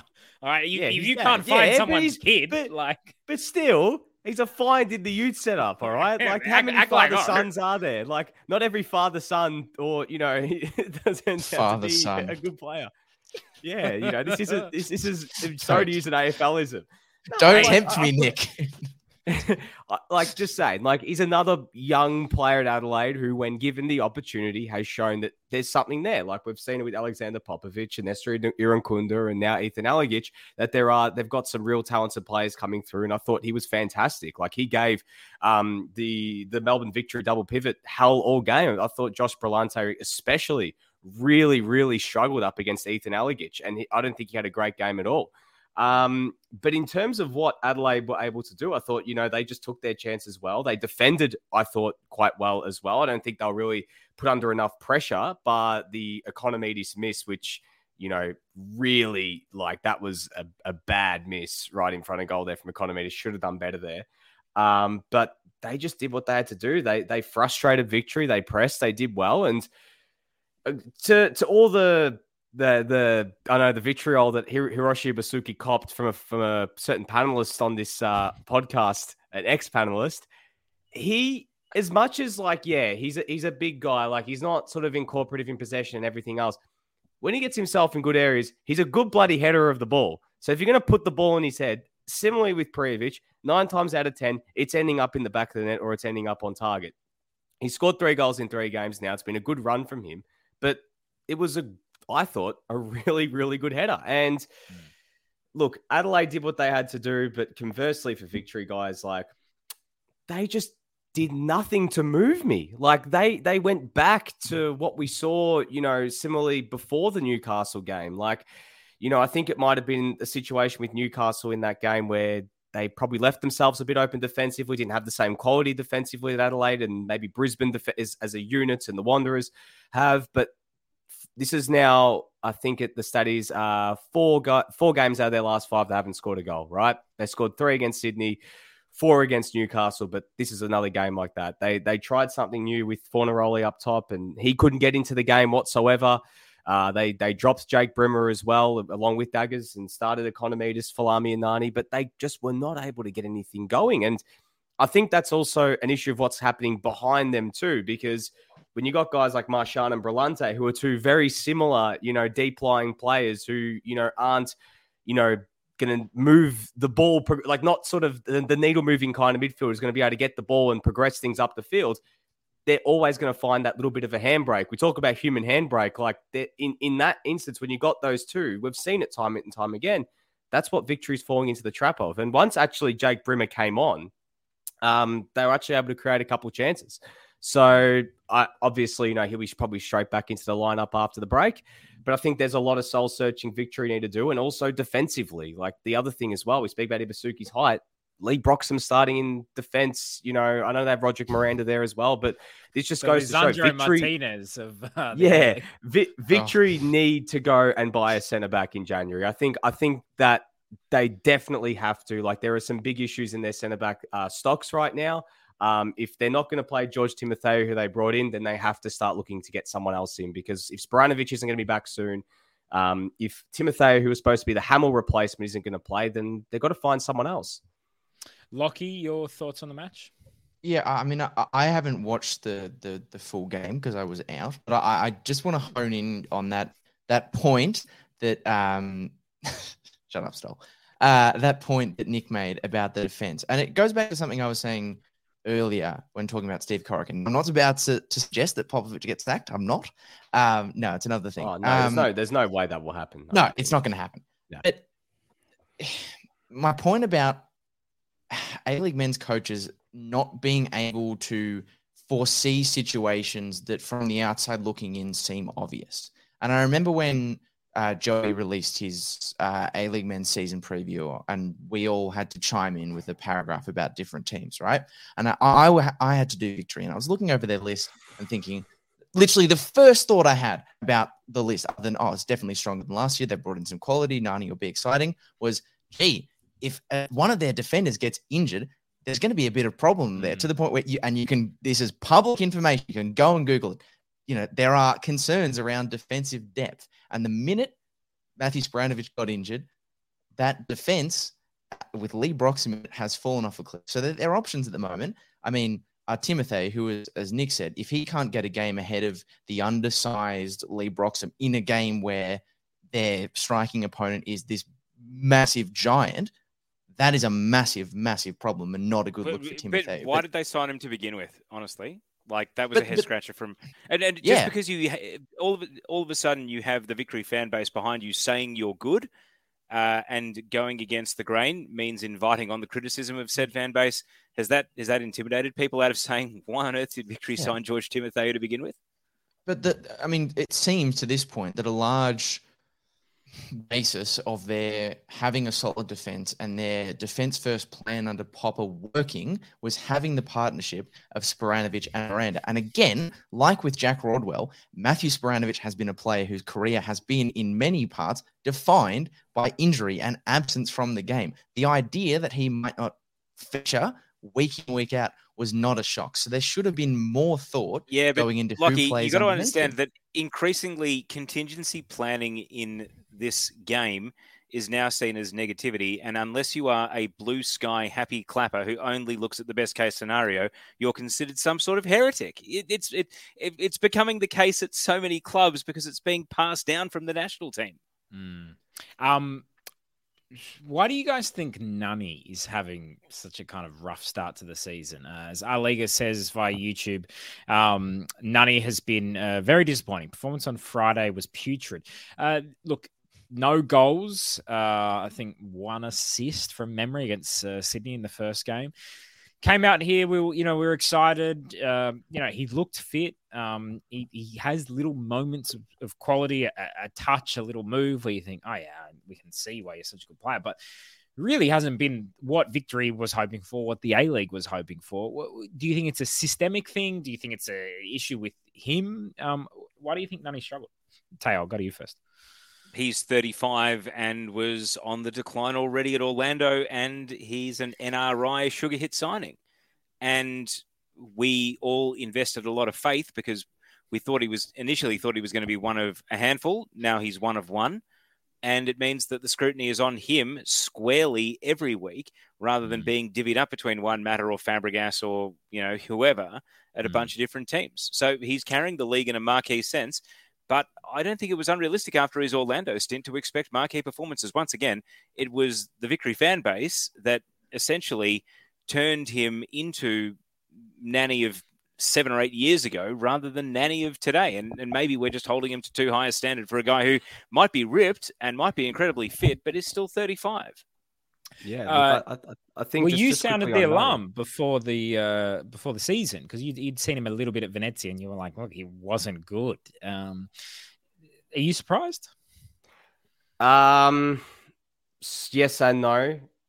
Yes, in the sense that I thought maybe playing in the A-League, maybe in a full preseason and everything like that, it might lend better to him because there's just not the same quality of players over in Serie A. It's no secret, but. No, to the same point, because as Teo said, and as I said early in the bit, that he's just not the same player. It's human evolution. Players naturally, with age, they regress physically, and he hasn't got that same explosive yard of pace. And it sometimes seems like from the outside, and I don't want to sort of, put words in his mouth and his head as to what he's actually thinking, but he gets in those moments where he's in isolation one-on-one with the defender, and you can see he wants to use that trademark burst to get past the guy, but he second guesses himself a little bit, gets himself caught up a little bit. He's almost in two minds. For me personally, if they're going to get the best out of Nani has to play as a 10 because he's still got a lot of technical aspects that I think are brilliant. Like he can still put in a good ball. He can shoot. He's got good dribbling, but he hasn't got that pace anymore. I mean, we've seen it with so many older players that have come down here when they get to that stage of their career. If they haven't got that burst of pace, especially to play out wide in a PMP league when you're playing off the break, it's not necessarily going to lend itself quite well. So I know Jake Brimmer is wedded to that 10 position. But for me personally, if you can find a way to play both, I know they tried it against Brisbane, but it might not be the worst thing to maybe look at it again. As much as Brimmer has those defensive sort of deficiencies in comparison to Marchand and Brillante, I think it might be something to take a look at. And I'm surprised even this game when they had the opportunity to maybe do that. They played Economidis as the 10 and didn't play him out wide and played Nani on the right-hand side. I think having him, someone who can just drop deep, get the ball, set things up. We saw it to a different extent with Del Piero when he was older. I know Del Piero didn't have the same pace as Nani when he was at his best at Juventus, but he was someone who could utilize the lack of physical, sort of attributes that he had at that age, but to create things out of nothing from deep. So just be that guy who could put those balls into the area and make something happen out of nothing. That might be what Victory need to look at because he just doesn't have that yard. And, I think he's still got a lot of ability. I still think he could be very good down here, but it depends how he's used. That's the key thing. I think he has to be used differently, and maybe on the wing might not be the answer. Lachie? I was just going to say my natural reaction to Nick's statement there is that basically what they need is Nani to become the Alessandro Diamante of Melbourne Victory. There's no runs, total fumes, all set pieces, one shot on target for the season. Shots from halfway. But you know what though? Like I still think I'm not gonna put the line through him yet to say bad signing or whatever else. I still think he can be a very good signing here. Now, to be fair, now's a good time to do it because there's a 3-week gap until he can potentially make you eat your words. Exactly, and there's a good chance now. Like he might be able to use this period. Like I know that if you're looking from a personal standpoint, he's had a kid. There's a lot of external situations. He's still adjusting to moving to Australia as well. I know he's had a lot of a preseason, but he might have those 3-4 weeks, get himself right a little bit more. Tony Popovich said he's been battling I think there's a bit of a niggle, like he's not 110% fit. If he can get himself 100% fit, maybe we could see a little bit more from him. But I think we've probably got to give him a little bit more time. It's been 6 games. There's still a long way to go this season, and he's on a 2-year contract as well. So before we completely sort of, put the firm marker through his name to say not a good signing, I think we do need to give him the benefit of the doubt of more time. But I still stand by the point that I think personally, I'd play him as a 10. Friend of the pod, Hiraldo says, I'd say I can't believe how bad Brillante was and how long Popovich kept him on against Adelaide, but ... Yeah, pretty interesting. Just, to finish on a high, I just want to give a bit of praise. I thought Ryan Kiddo had a really good game and has had a few good games for Adelaide and looked really good for them, especially kind of going forward. Defensively lacks a little bit. But also credit to George Blackwood coming on, winning the penalty. You can bet your house on him. All right, let's go to the Espresso edition. We've got to keep the show moving. Melbourne City v Newcastle Jets. Will be super quick on this one. Look, the Jets, what can you say? They're not box office in terms of results, but at least their games are fun to watch. A lot of things happen. Michael Weir did a Superman impression, when he missed the ball. I mean, to me, that was box office. It was Charlie Chaplin box office, but it was box office all the same. That's right. Yeah. They're a comedy act this season. Look, Jet stock. Is anyone buying the low Jet stock? Because I think I'm buying because there's something there. Piscopo. I think Piscopo's a really good player. Mikkel Tadzi. There's little things that I just see. That I think maybe they're okay. I've never sold my Jet stock to the full extent that maybe some others have. I've kept a couple shares. All right. Like I've kept some, I'm not completely, shorting my shares. I am keeping them. I still think that there is something that there's a lot more capability that they have, especially in their attacking third. And I think they showed that a little bit yesterday. So no, I'm not selling just yet. All right, just quickly, good to see Michael Tilio didn't have the best week, being left out of the Socceroos squad, but it did really well to get that assist for Jamie McLaren. Good to see Jamie McLaren scoring. Obviously he's probably going to see some minutes at the World Cup. Don't know if he'll start, but he's in amazing form. And also we've got to talk about the A Liga belt, Valon Berisha. Someone has to beat Melbourne City. So he retains. He retains once again. Even his own teammates scoring own goals can't get the belt off him. Yeah.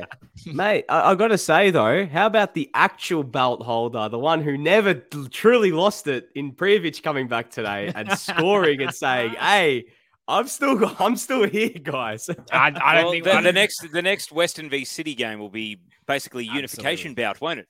It will. And another good performance from an ex-Sydney FC player in Talbot. I thought as well, I got to say on I thought he made some really good saves after his disastrous performance. If you've just seen that goal and people thinking, this guy, what a disaster of a keeper. It was a really bad moment for him, but he did respond well. But, he made. Can I just say, I think it brushed his hair. He didn't miss it by as far as some people might think. He still missed it, but I'm pretty sure it did actually skim his hair on the way past. It's not like he was in a different postcode. Yeah, that's true. And you know what? There's also an argument for, the Jets are making this risk by playing such a high line, by not having, the Jets, they press, and I just feel like I like them pressing high, and it shows bravery to me, and it's something that a lot of A-League teams don't do, press and play such a high line, especially against Jamie McLaren and Melbourne City. You would think this is the kind of team that they wouldn't do that against. But they didn't execute it very well. And there were multiple times, where they broke through. And also, I just want to say a great pass from Scott Jamieson for that goal that McLaren scored. That long crossfield pass. Tilio took it beautifully. It was a really great goal. But I think we can end the chat there unless anyone has anything further to add. Quick question from the YouTubers. A Liga, can City go the season undefeated? What do we think? I think they can.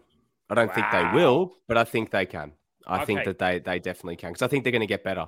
And I think once they get all their, once Florent Berenguer is back as well, I spoke to him on Friday and he said that he is doing all he can to hopefully be back after the break, but he's tracking well. Nuno Reis and Curtis, Nuno Reis back hopefully from concussion sometime soon. Curtis Good and Andrew Nabu weren't playing yesterday. I genuinely think they can keep getting better, and sky's the limit for him. Percentage. I'm going to say it's above 50%. I'm going to say 60. It's above 50. They go undefeated, more than likely. Whoa, Devano. Yeah. Can anyone beat more than 60% for? No, they'll have a swoon, but I can't see them losing more than 3 games. Yeah, I mean, I think the two big tests to that theory will be the 27th of December against the Mariners, a team who beat them, I think, twice in pre-season. And then more to the point, the 29th of January when they take on Adelaide, even if it is at home. We know that Adelaide are a side that have given City problems in the past with their press work. Yeah. So those are going to be the two big challenges for me. And I wouldn't, even though I've said it's more than likely, I wouldn't rule out the game against the Wanderers as well on the 15th of Jan at Wonderland. just because we know what the Wanderers can do defensively, but also like a Melbourne derby. Like as much as Victory haven't played well, it's a Melbourne derby. Like anything can happen in those sort of games, and the natural sort of excitement and exuberance and players sort of getting up for these derbies might be something to keep an eye on. So I think it'll be a nice little subplot to see how far they can go. Because have we had please correct me if I'm wrong, we haven't had like a full season A-League's Invincibles, have we? We had the Raw streak, but that was over correct. 2 seasons, correct? Believe me, we'd be talking about them every week if we'd had an A-League's Invincibles. Yeah, Sydney FC lost one game, one season. Is it unfair to say, without wanting to take too much away from City, is it unfair to say that their opening 6 games of the season, they've arguably played the bottom half of the teams, with the possible exception of Sydney FC? I mean, United weren't good. Raw, Victory have fallen off a cliff. Phoenix, whose defense has been shoddy. Glory, and then the Jets. Yeah, it's good fixture list. It's a good fixture list. Yeah. Maybe you got to win them. You got to win them. Hey guys, we know you love your footy, but perhaps you fancy a bit of rugby too. If so, then why not check out ESPN Scrum Reset, where Sam Bruce and Christy Doran discuss all the hot topics in the game, from Super Rugby to the Wallabies and All Blacks, and even further afield. Available wherever you get your pods. Hey, speaking of you got to win them, let's talk about the Matildas. Let's walk in Taryn. Let's make sure that everyone's nice and big. Welcome to the show, Taryn. Taryn, look, let's get into it. There's going to be a lot of RBA. There's going to be a lot of results-based analysis. Matildas 4, Sweden 0. Tony Gustafsson from I saw, didn't have the scarf on, didn't have the little microphone Madonna thing going on. Was these the changes that we needed at the top level for the Matildas to win against a big team? What are your thoughts? I mean, firstly, I really enjoyed the sort of round of applause that I got as I entered, as if I had done the winning. Like, yes, I was responsible for the victory over Sweden. Yeah, because I listened to the Massive Dub podcast, and apparently they're putting placards up of you on the dressing room wall, Taryn, saying Taryn doesn't believe in us. And there's nothing more powerful as a motivating tool in this game than members of the media not believing in the players. And Taryn, can I also say, you wouldn't be the first person in Australian football to take credit for something that they didn't do. So, I think it's just part of the football heritage of this game. But please, give us more than a bit of RBA, because everyone's high on the 4-0 win. Caitlin Ford was amazing. Katrina Gorry had a great game. There were some really nice goals. What were your thoughts at the match? Yeah, I mean, we should be high on the win. It was a good win. It was comprehensive. There was, for most of the game, not all of the game, but for most of the game, we were the better team. I think it's, as soon as we've started going away from this 4-3-3, as soon as, we started with a 4-2-3-1 and Caitlin Ford was central. And I think that was, as has been sort of commented on, I think that was the biggest thing. Caitlin Ford, central. She started off playing the number 10. Later on moved further forward, and it moved into more of a 4-4-2. That was the tactical adjustment that Tony Gustafsson talked about in about the 30th minute. And for the most part, except for periods of that first 30 minutes, we were the better team and we were all over them. And I think that's really exciting. Of course, there are some asterisks. Sweden was missing a number of their best players. They were missing Freeland Arolfo, really notably, who scored a total of 3 goals against us at the Olympics. Across the 2 games, they were missing Caroline Sager from the midfield. Magdalena Eriksson was on the bench, didn't play. So, yes, it wasn't Sweden's strongest team. There are also, you look at the game, Kyra Kunikos could have been sent off in the first half. She picked up an early yellow. And I think in a competitive match... Here's a question. Is Anna Maria Kiley our referee for the tournament? Is she just going to do all 7 of our games? Is she related in any way to Byron Moreno? Because this isn't the first time she has given us a very friendly ride in a friendly. Yeah. I mean, there's those question marks. I mean, aside from that, I actually think Kyra Kunikos had a pretty decent game. But this is probably the pitfalls. You're never going to have the most perfect system. You're never going to tick every single box. That's the way that football is. And I would rather see us playing this kind of football, playing what is essentially when we attack kind of a 4-2-4 with the likes of Kunikos and Gorry in that midfield. sacrificing a bit in midfield. We did look vulnerable on the counter before we made that change and dropped people a little bit deeper, with the knowledge that, Cooney Cross is due a red occasionally, and it may not be the best defensively solid and may be caught on the counter. I would rather us play the way that we're playing, because it's going to get results more often. And I think the way that we've played in the past is sort of put someone in that 6 role that didn't necessarily suit it, and play Sam Kerr as a target man. If you're playing in the system that allows for Caitlin Ford to have a more central role, or anyone else, I think that it just suits us so much better, and you can see the results of that on the field. Do you think this is kind of our new lineup, our new formation heading into the 2023 World Cup? Is this something that he's going to look at and say, this is what I want, for the first game when we kick off the tournament? I don't think you could, structurally, obviously there's going to be some player changes. The defense will be different. Hopefully Ellie Carpenter's back, of course. And I don't think Charlotte Grant had her best game. I think it's fair to say. So Ellie Carpenter will be back, and Alana Kennedy will slot into defense, and Steph Cutley will be left back. I think, yes, Steph Cutley's been playing centre back for Arsenal, and she did okay, but we lose too much. With everyone fit, she needs to play left back. I think it would be a mistake for her to be put into centre back too prematurely. But yeah, I think for the most part, this has to be it. Again, players will change, but Caitlin Ford and Sam Kerr centrally in a front two. We've talked about it on this pod before. I don't think it serves the team.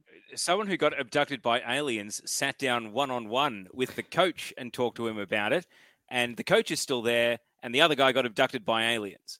So what does that tell you? Well, I'm waiting for you to go on your Jens Felsen victory lap, Teo. So I'm sure that will be upcoming. But yeah, I mean, it's been evident for a while. So many things that we've talked about have been evident for a while. It's taken months, years for them to be implemented. When they're implemented, we're seeing results.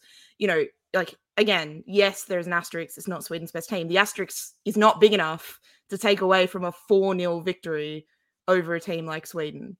It is a promising result. It is something we can be optimistic about. And I think we are moving in the right direction. There are still little things that annoy me and little things that aren't perfect. We could have gone into halftime a goal down rather than a goal up. I don't think that we were completely outplayed in the first half, but it could have been a different situation. But that second half was we were all over them, and it's nice to have such a comprehensive victory. Ben Smith, who was at the game in Melbourne, it was the best performance of the Tony G era. The bar has now been set. It is up to him/players to sustain that. Gori's ability to drive from midfield, particularly in the second half, was fantastic. Taryn, were you at the game yesterday? Yeah, I was. Yeah. Talk to us just as well about kind of the atmosphere. It's been a while since Matildas game in Melbourne, and it seemed like it was a great occasion. It was a great weekend for Australian football with the A-League having some good crowds as well. But, it seemed like there was a good feeling in the crowd and a good representation in terms of age groups as well. Yeah, for sure. Glorious Melbourne. Finally getting our chance. And look what happens. You come to Melbourne, you win 4-0. I believe you're from the Central Coast, all right? Stay loyal to Blue Tongue. Hey, we'll win 4-0 on Tuesday. It's all good. So what you're saying, Taryn, is that when we play Canada, the fact we're playing in Melbourne, it's done. We're winning that game. There's no issue with the Women's World Cup. We're going to be fine. There's no need to analyze further. There's no need to think about it any more than that. That's it. We're winning the group. We're winning the World Cup. It's fantastic. For people who have been fans of the Matildas for a long time in Melbourne, it feels, really frustrating. And I'm sure there'll be people from other states being like, "Oh, Melbourne, so you're not that far away. It's not that annoying." But it does feel like we've been left in the dark the last few years. And it was. To be fair, the Victorian government's busy literally underwriting a different sport. Yeah, I'm not trying to be fair. I'm trying to be parochial and annoyed. So, no, it was a fantastic atmosphere. I think so many people who've become fans of the team in the last few years, this is their first opportunity to see the team live. So I think that's a fantastic thing always. Yeah, I mean, it does feel like Matilda's brand is still strong, despite, we like the last year, there's not been good results, not been good performances, and that can really start to take its toll. But it does still feel like there is a strong core, support for this team. Debana? Taryn, I was just going to ask, what are you hoping to see on Tuesday night? Obviously, up in Gosford against Thailand. Are you hoping to see, I guess, more of the same in terms of structure, but maybe some new faces as well integrated into the team for that game? Yeah, exactly that. I hope that we stick with the same or similar structure. I imagine there'll be some rotation, particularly, like we might see McNamara play. We might see some others. Alex Chidiac, of course, unfortunately picked up an injury. We don't know how serious that is, but Melbourne Victory in the mud. But we'll see how that goes. But yeah, I imagine that we'll see different personnel. But I do hope that we continue along this path, because I think it's the right path, and I think we're seeing results based on that. Lachie? Yeah, I mean, Taryn or Teo, feel free to answer. But the 4-4-2, that sort of switch did, I think, make a huge difference to the flow of the game. It brought the best out in forward for sure. I guess my question, or my lingering concern is, does that change in formation? Does it translate to a game where we don't take the first significant chance that we have? Is it an approach that's suited to say a situation where we're maybe chasing a game, or will there be a different approach? Is this something we can carry through, and it can be an all-weather solution rather than when we're, have the lead already? I found Ford's answers both in the post-game interview on 10 and in the press conference quite frustrating. Harps asked her a great tactical question, and then Grace asked her the same question reworded. And both times, Caitlin Ford's answer was, yeah, I just needed an off-season. Give us, actually talk about the football, please. It was just a killer, because what it allows is for everyone who would rather just talk about, women's football, they don't get an off season. They can go and obfuscate and, talk about an issue that's not really relevant to what was pretty apparent in front of our eyes, which is an incredibly stubborn tactical team with a head coach who prides himself on delegating and not taking responsibility, delegating to someone new. The team has 3 wins from 3 since Jens Fjellström came in. Simple as that. Tony G had abdicated his position. He is a mouthpiece. He is Jurgen Klinsmann, and he has finally found his Yogi Low. He's finally found someone who can do it. And so, yes, he can keep charming people and he can keep winning the press conferences. But if your headline takeaway out of this is Tony G, football brain, then God help you, because it's really about who he is. It's who he's delegating to. Previously, he was delegating to people who couldn't get it done. Now he's delegating to people who can. And I think bravo, because they recognized the change and we didn't get stuck with a stubborn coach who was going to go down with his ship. He's recognized his limitations, and now he's brought in Fjellström to save not just him, but the entire program. Well done. All right. Taryn, anything further to add on to the Matildas? Not really, except to say that it was fun. It was unexpected. And the surprise in your voice. The same thing with me at the Sydney Derby. I mean, we all watched the Euros semi. Sweden are a mentally weak team. Did we see the jog that they barely raised tracking back for Caitlin Ford's second goal? Yeah. I mean, they could not give a shit. They were Sweden, there should be some serious... I mean, Sweden can blame jet lag. They can blame flying to the other side of the world. I'm sure there are a whole bunch of players in their squad who knew they were being flown to Australia to not play, which may, given it was only a one-game series, which may not have created the best team environment. But seriously, they were atrocious in the Euros semis. They beat the USA, and then they go and do this against us. I mean, we showed that basically, like England, when a team is there to be beaten, we can put the hammer down and properly beat them, and that's an incredibly good sign. All right. Taryn, look, would you like to stick around to talk about the Socceroos World Cup squad, or would you like to farewell us on this Sunday evening? I can stick around largely because I just had the pleasure of viewing with my own eyes the person who is going to get us out of the group.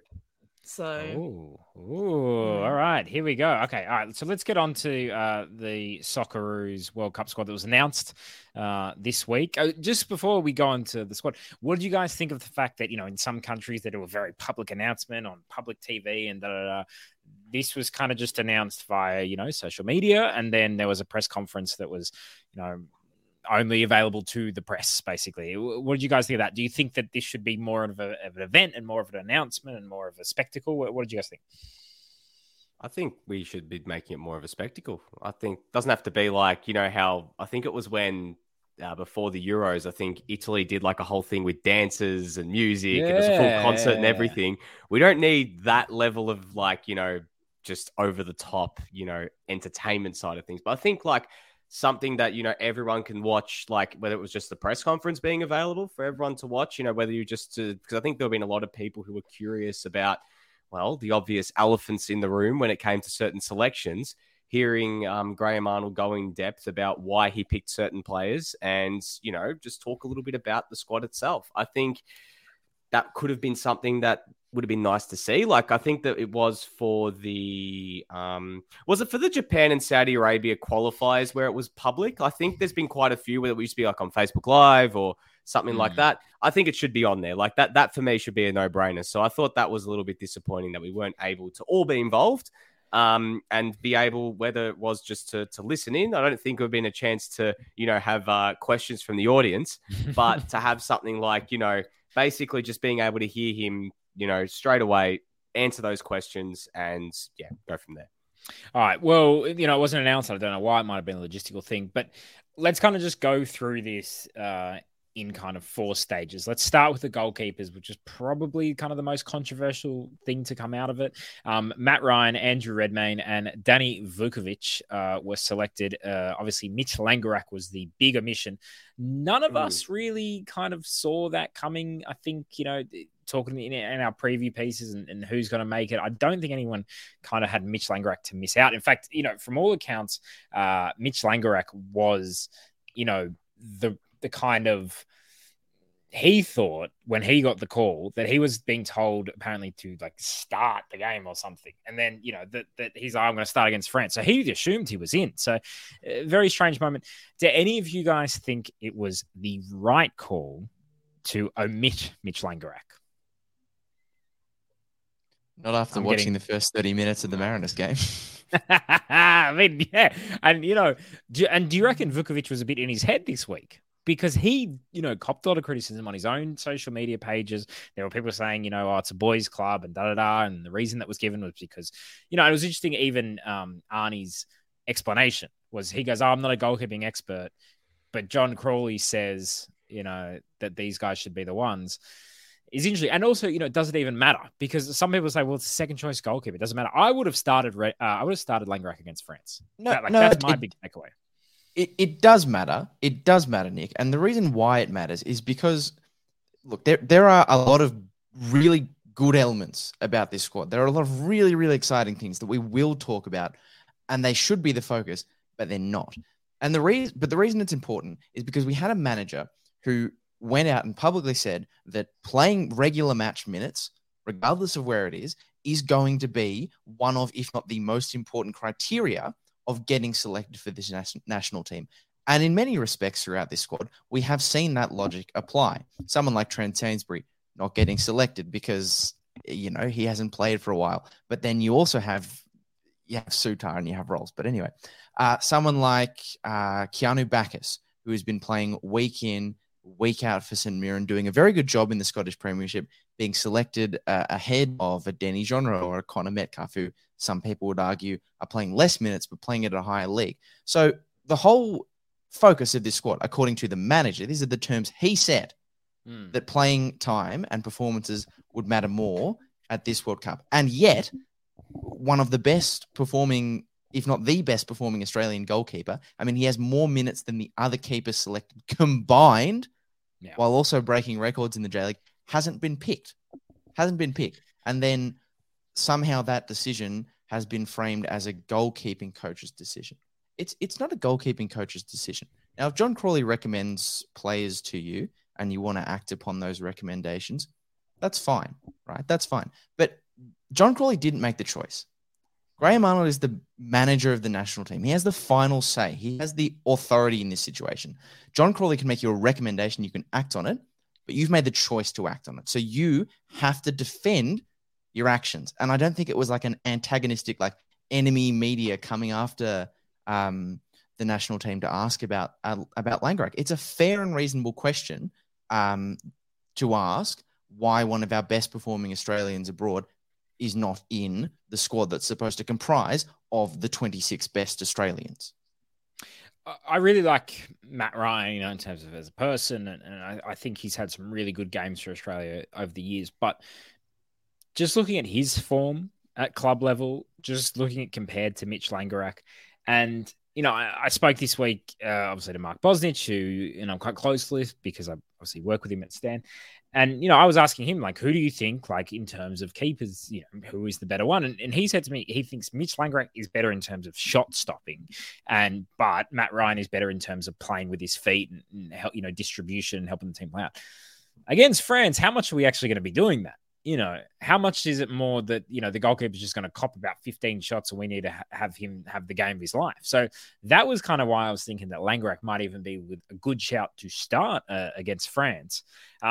It is interesting, that he's gone with it. I did assume Redmayne was going to go, even though Redmayne hasn't been in amazing form this season, just because he's the hero. He's the reason that we got there in the end. I thought he deserved a reward for that. And I always thought kind of Arnie was going to do that. But Vukovic, who has been a great keeper over the years and had a really good career, and, today aside, I just was a little surprised. I was very surprised that he got in. I think a lot of people. Does anyone think it was the right call? No. Okay, maybe that says it all. Let's move on to the defenders. Now, here all made sense. There's a couple of players. Harry Sutar coming back from injury. There's the hope that he will be ready for the first game. He was rested by Stoke overnight, so there's a little bit over that. But Debano, what did you make of the defenders? And I guess kind of the name that stuck out to me most was Joel King.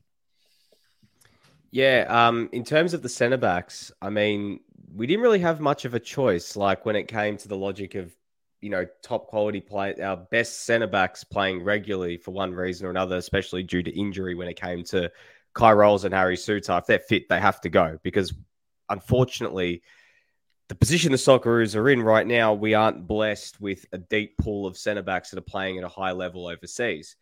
So for me, Sutar and Rolls were always going to go. It was just a matter of who were going to fill those other spots.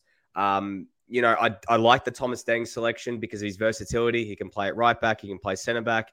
Obviously, he is probably the fifth centre back in the pecking order behind as well Deganek and Bailey Wright.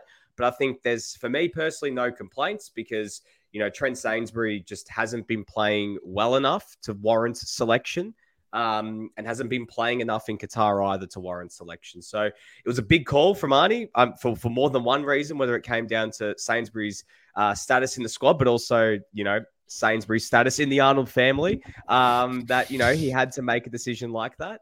But in terms of the fullbacks, I mean, Nate Atkinson and Frank Karacic, that's expected. I know Lachie sort of flew the flag for Ryan Strain, someone who might have been able to go, but I think, the writing was on the wall given Karacic and Atkinson had gotten those opportunities.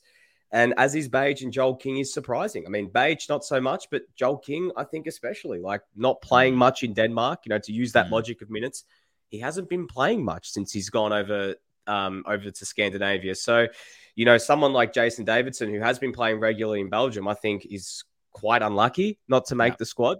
So, yeah, very interesting decision there. And Gersbach as well. He's playing regularly in France. Gersbach's kind of just... I was talking about actually yesterday with Josh Parrish and Lachie Flanagan and Pakua Frimpong and Ben Smith yesterday that we felt like it's kind of like Alex Gersbach's kind of just been forgotten. Like, I haven't heard of Alex Gersbach in ages because he just hasn't been selected in a while. He's kind of, just plotted around Europe. He's playing, but like he hasn't been in the reckoning for a while.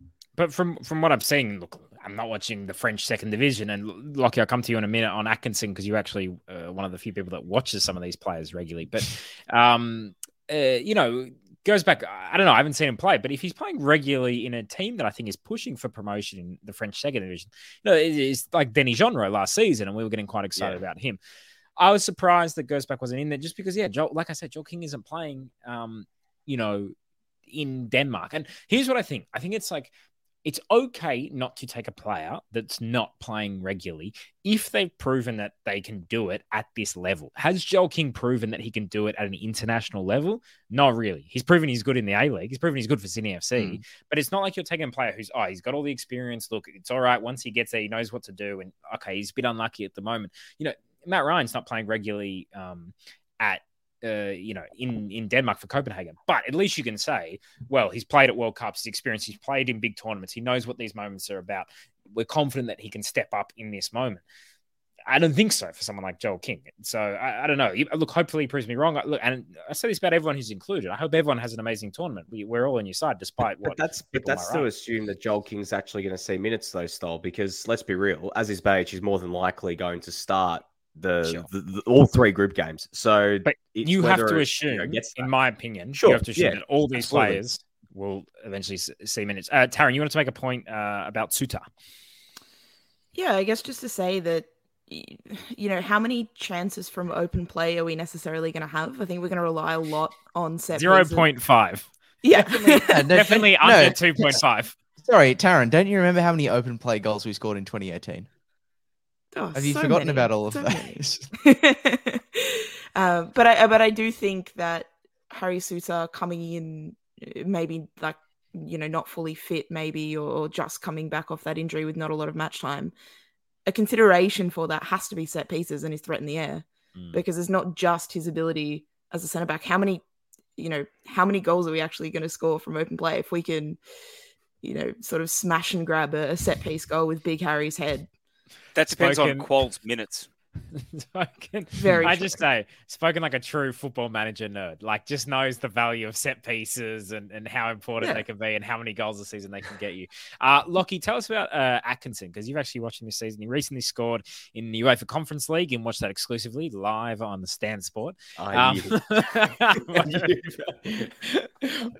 look, I have not been the kindest to Scottish football on this podcast, and there's quite a few players from Scottish football in that. But tell us, Atkinson, how's he going at the moment?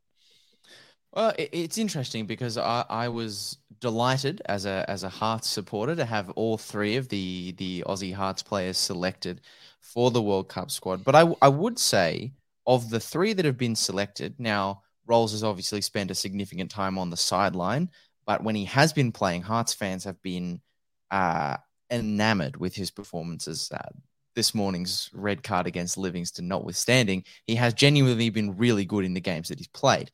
Atkinson has had probably an inconsistent season, I would say. His best has been very good. The goal in the Conference League, as you mentioned, he's had some great performances, but has been susceptible defensively. And I think, again, if it was pure form, as I sort of said last week when we had Vince on, if it was pure form, I think Strain has mounted a better argument. He's played better, more consistently. He's been on one of the sort of the top 20 to 30 players in the Premiership. But Atkinson has that affinity with Arnie. He's played at the level before, and he's got that versatility to be someone who can play further forward or drop into midfield. So he's the worst performing Hearts player of the three so far, but I still think his selection makes a lot of sense. And he hasn't been so bad.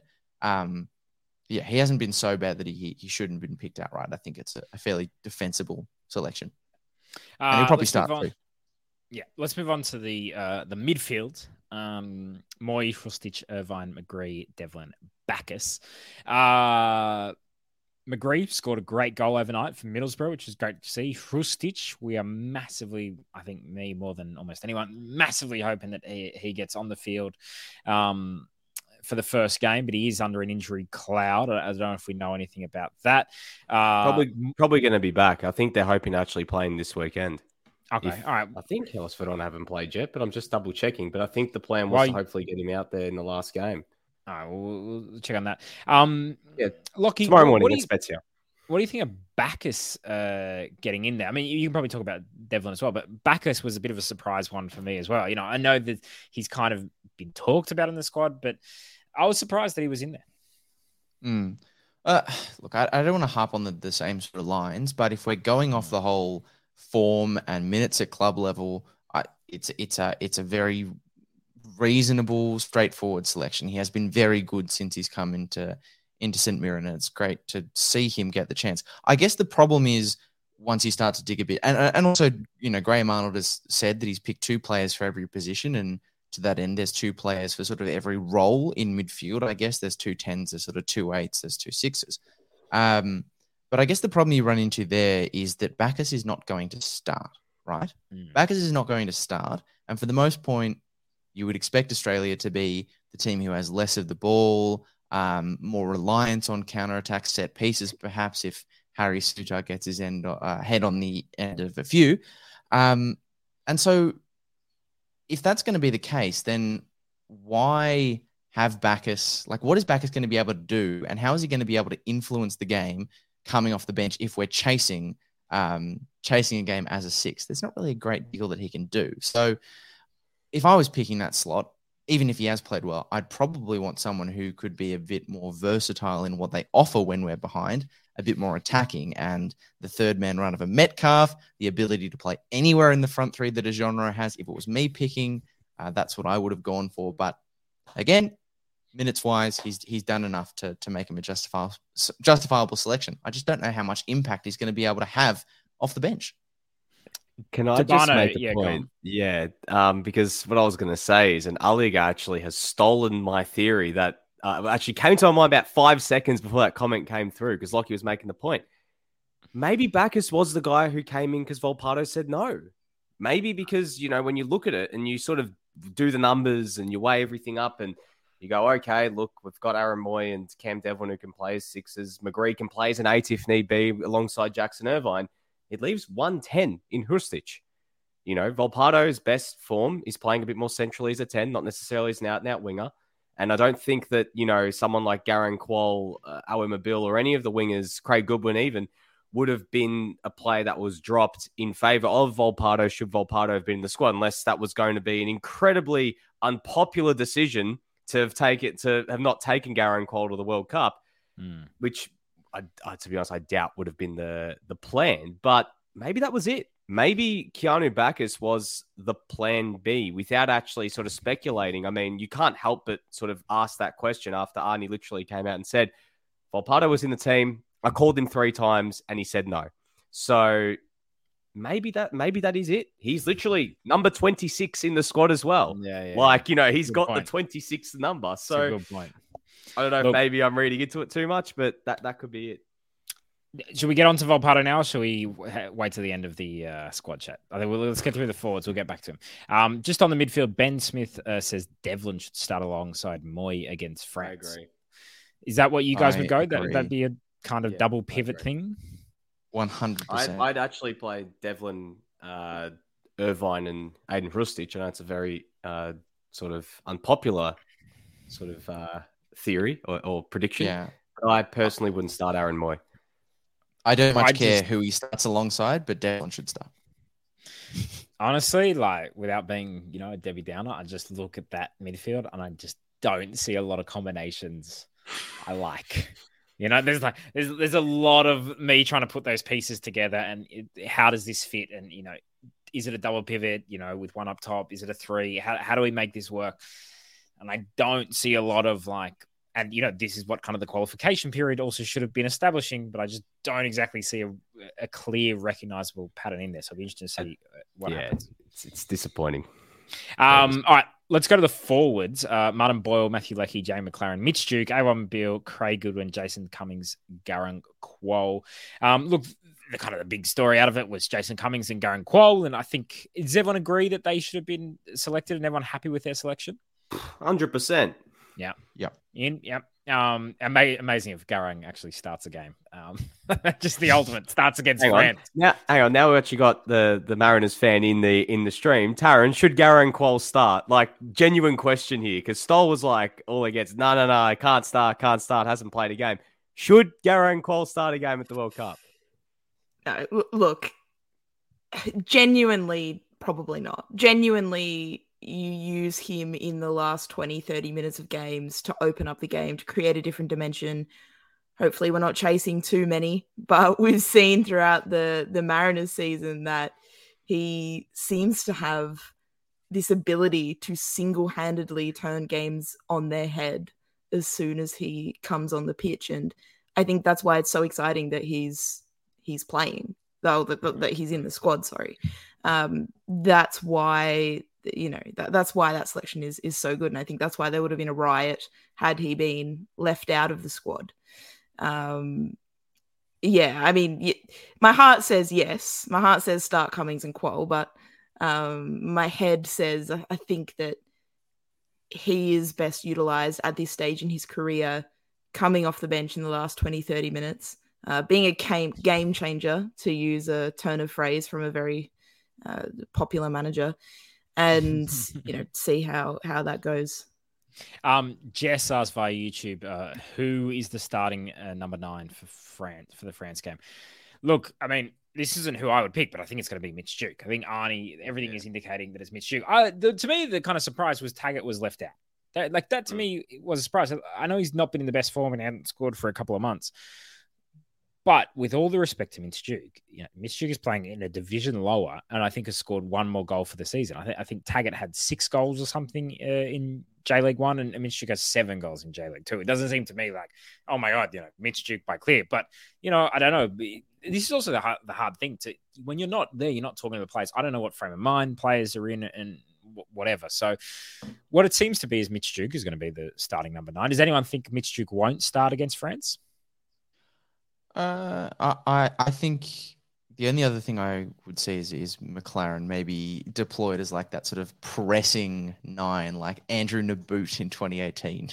Just work hard at the front. And part of me, I think I would prefer McLaren, actually. Yeah. Because like in all honesty, I would as well.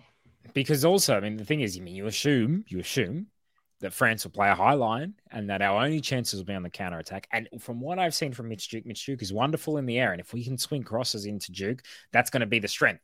But are we even going to be able to get up the pitch to get those crosses in? And what will also be interesting is if Craig Goodwin starts, because you talk about, one of Craig Goodwin's strengths, if he's playing wide, look, he's not strong on the dribble, but he can cross the ball. He can get that service into, whether it's Ibasuki or it's Duke. So maybe it'd be interesting to see if, that's what Arnie's thinking. If it's all right, let's get Duke there, target man, let's get some crosses into him. And then, is A1 Mobile the winger that you go to? Hasn't been playing at all for Cardiff, and when he has not been good. He went viral this week because he did the Ronaldo celebration at the Bernabeu, but that wasn't because he scored a goal. That was because he was doing a warm down or something for players who hadn't played minutes. So not the ideal kind of preparation, but how do you guys see us kind of lining up in that first game, kind of front 3-wise? Go ahead, DeBonnet. More than likely Boyle and Lachie on the wings and Mitch Duke leading the line. I think that's, if it's not one of Boyle or Lachie, I think the first cab off the rank would be Owen Mobile. But I think Boyle and Lachie, based on form and minutes, they will be the starting wingers and Mitch Duke through the middle.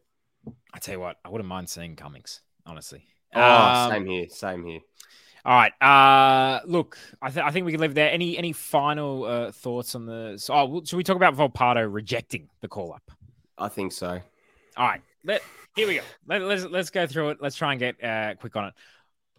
Volpato, I mean, to me, I think good for him. Reject the call up. That's fine. No problem. See you later. Good luck. I hope you have a great career for Italy. Da, da, da, da. But I also don't think that you can come and play for Australia anymore.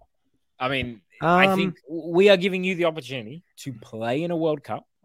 It's not like we're just saying, hey, just come because we want to cap you and da-da-da, and then you're ours. It's not one of those places. We actually want you in a World Cup. I don't know what Arnie's saying. I don't know how that's been communicated. I don't know how that situation has been handled. But personally, I think if you get the offer to play in a World Cup for Australia or for any country, that's really it, my friend. I don't think it's fair to say, we can't play. He can't play for Australia again. I don't think that's fair at all, because I think the kid's 18, right? like, this is a big bloody decision to make. You know, I know it's going to a World Cup, but there's a lot of different factors to this. And if he wants to chance himself to play for Italy, where there's a lot more weight that comes with playing for Italy, I mean, that's an extra... a lot less World Cups, though. Well, no, that's not going to be the case in 2026, mate. But the thing is, if they get to the World Cup, there's a better chance of winning the World Cup. Let's put that absolutely bluntly and brutally. Him being an Italian international adds another $20 million to his price tag. Him being an Italian international is good for his commercial interests. Good for his potential. Yeah, go for it. What I'm saying is, even if it doesn't work out for him from an Italy sense, Australia is not in the place to say no to him if he turns around and says, I want to play for the Socceroos. We don't know for sure that maybe he said, I don't want to play for them ever. He's just said, right now, for me, in my own decision, personally, I don't want to have to make a decision that right now is going to lock me into anything. As of right now, in November 2022, at 18 years old, it's a big bloody decision to make. Hell, when I was 18 and I was thinking about which university I was going to go to, I was worried about that sort of stuff and big decisions. It's in my day. So he's 18, but he's shown the maturity to go over to Italy, another country. You know. Yeah, well, he got rejected by the system. Stoll. I understand. I understand. He had to chance himself with that. I understand, but he showed the maturity to go to another country where he is, you know, while he's, you know, from there in terms of, you know, his heritage, he did grow up there. He doesn't know her. He showed the maturity to go over there. He's shown the maturity to break through at Roma, and he's shown the maturity, you know, that he's now starting games. So he's so mature that he's done all this with his life, but then, oh, no, he's so young. We can't, you know, ask this of him because he's so young and it's 18 and da-da-da. Man, people make decisions at 18. All right. Yeah, but this is something that's going to lock you in for the rest of your life. If you're torn on it, and that's fine. If he's torn on it, then let him be torn on it. He can make this decision whenever he wants. If he doesn't want to go to the World Cup and he wants to chance himself to play for Italy, I think he has every right to. To me, and if people are going to be pissed off about it, you know what? It's stiff because at the end of the day, right? Like, he wasn't part of the qualification campaign. We're talking about minutes and rewarding minutes. There were players who played more. I know has had a really good run recently and he's playing for Roma, and good luck to him. It's great to see. But if he wants to chance himself, let him bloody chance himself. Like, we have time here, guys. I've said this since day one. Like, we don't need to worry. We've got time. Like, Italy could have picked him for the November friendlies. They didn't. They picked the 16-year-old who's played one game ahead of him as well. He got picked for the under-21s. He accepted that call. That's not going to change anything. There's a lot more moving factors to this, and us to completely put the black line through him and say, nah, we don't want him. I don't think that's very fair because we were the ones that said no to him originally. Our clubs said no to him. Hang on. We were the ones that said no to him. In his heart, he's going to probably thinking, I want to reward and be loyal, at least for now, to the country that gave me an opportunity.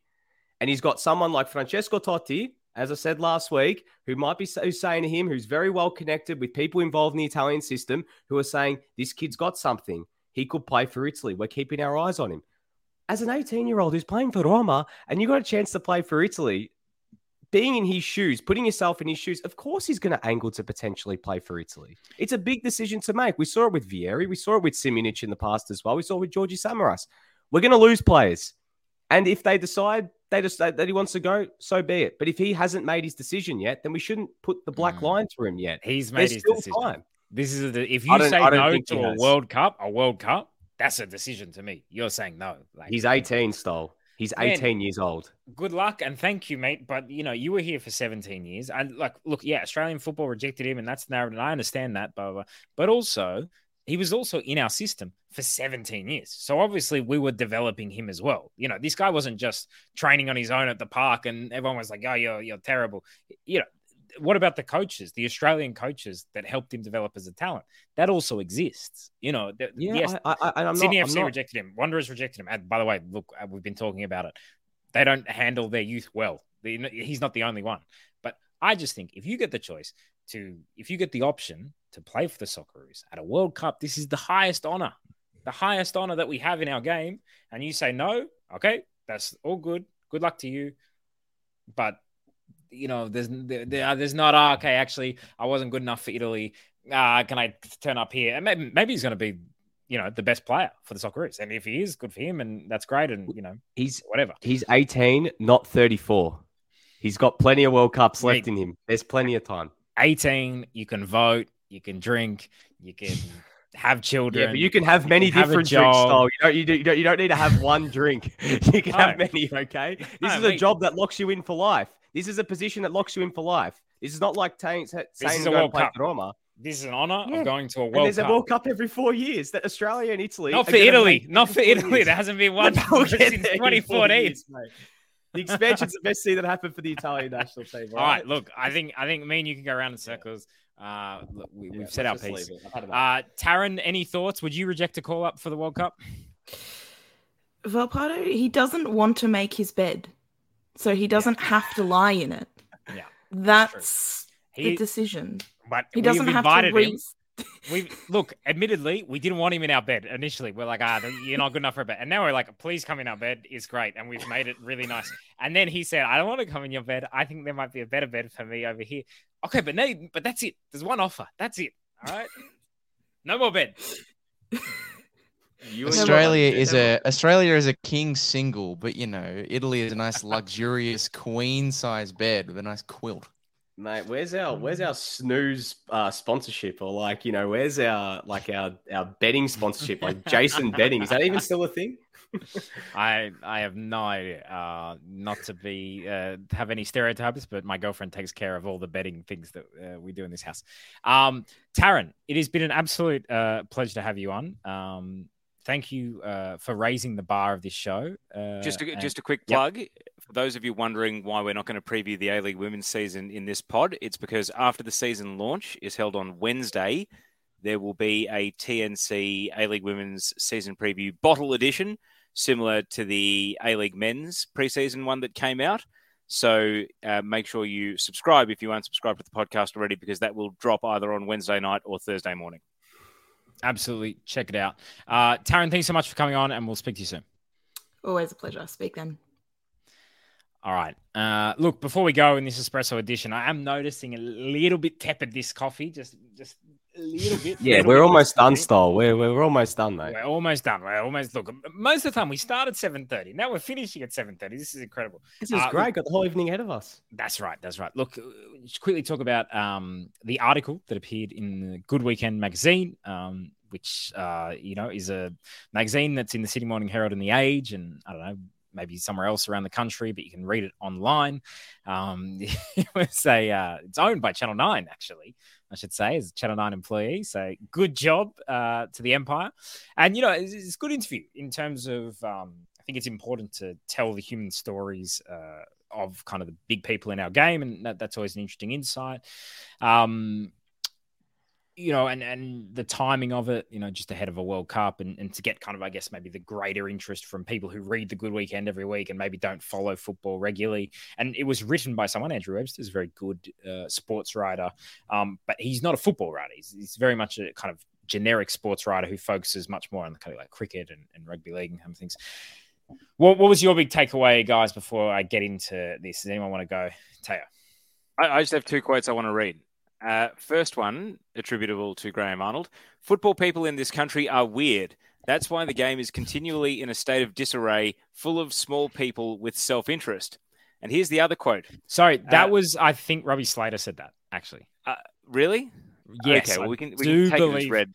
And I can agree with the first part of the sentence. Football people are weird, but he should have included himself in that.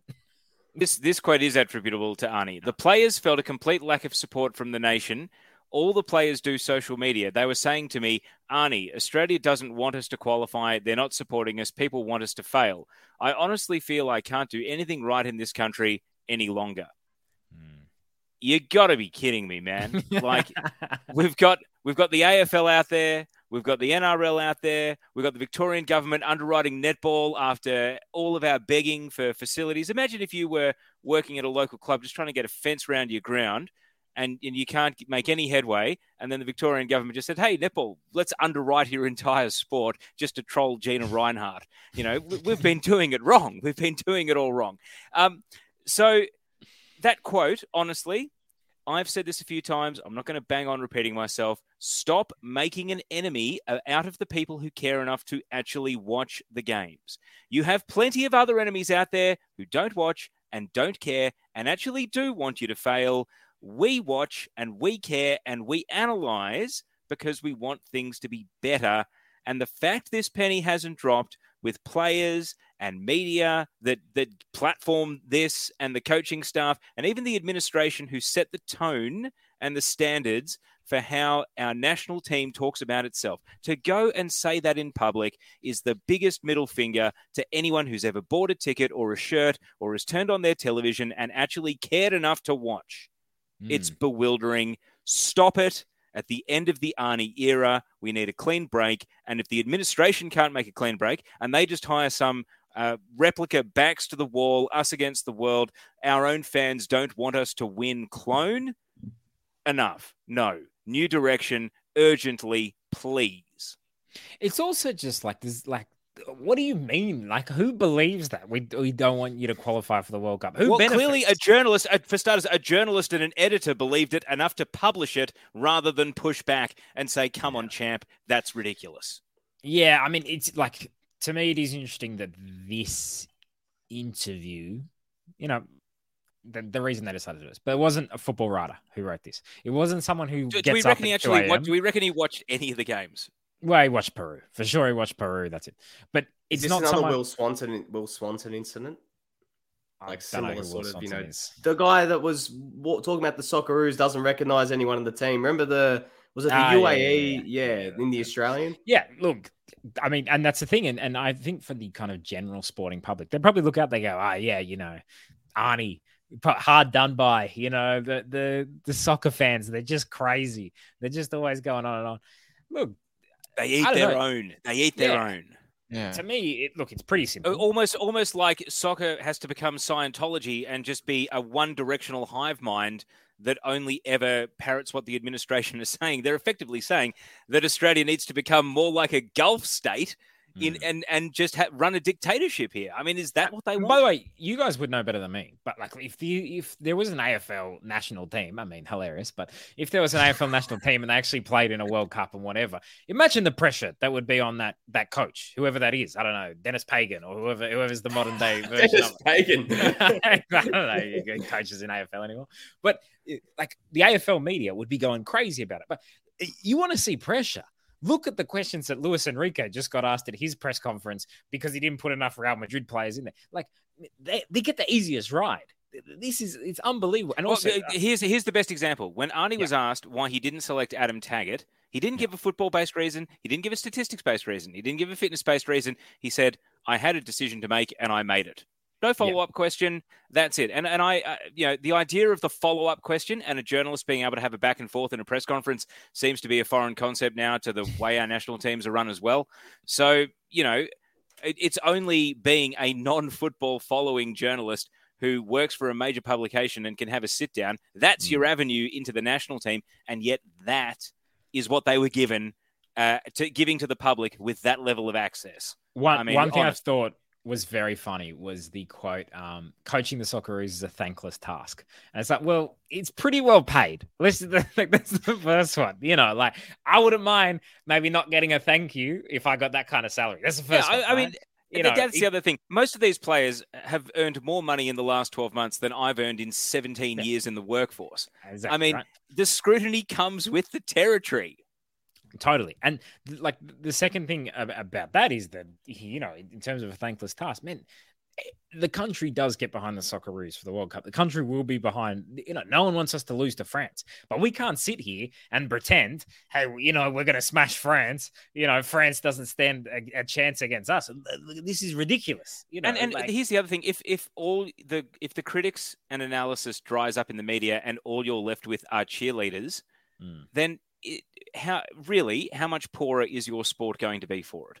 But it seems like that's what they want to weed out. Even just the mildest, even slightly little bit of analysis of a national team seems to put you in this haters category. And I'm really not sure what they want the media to look like unless it's dancing Shrek over the top of Amy Park. Maybe that is genuinely the future they want. Lachie, your thoughts?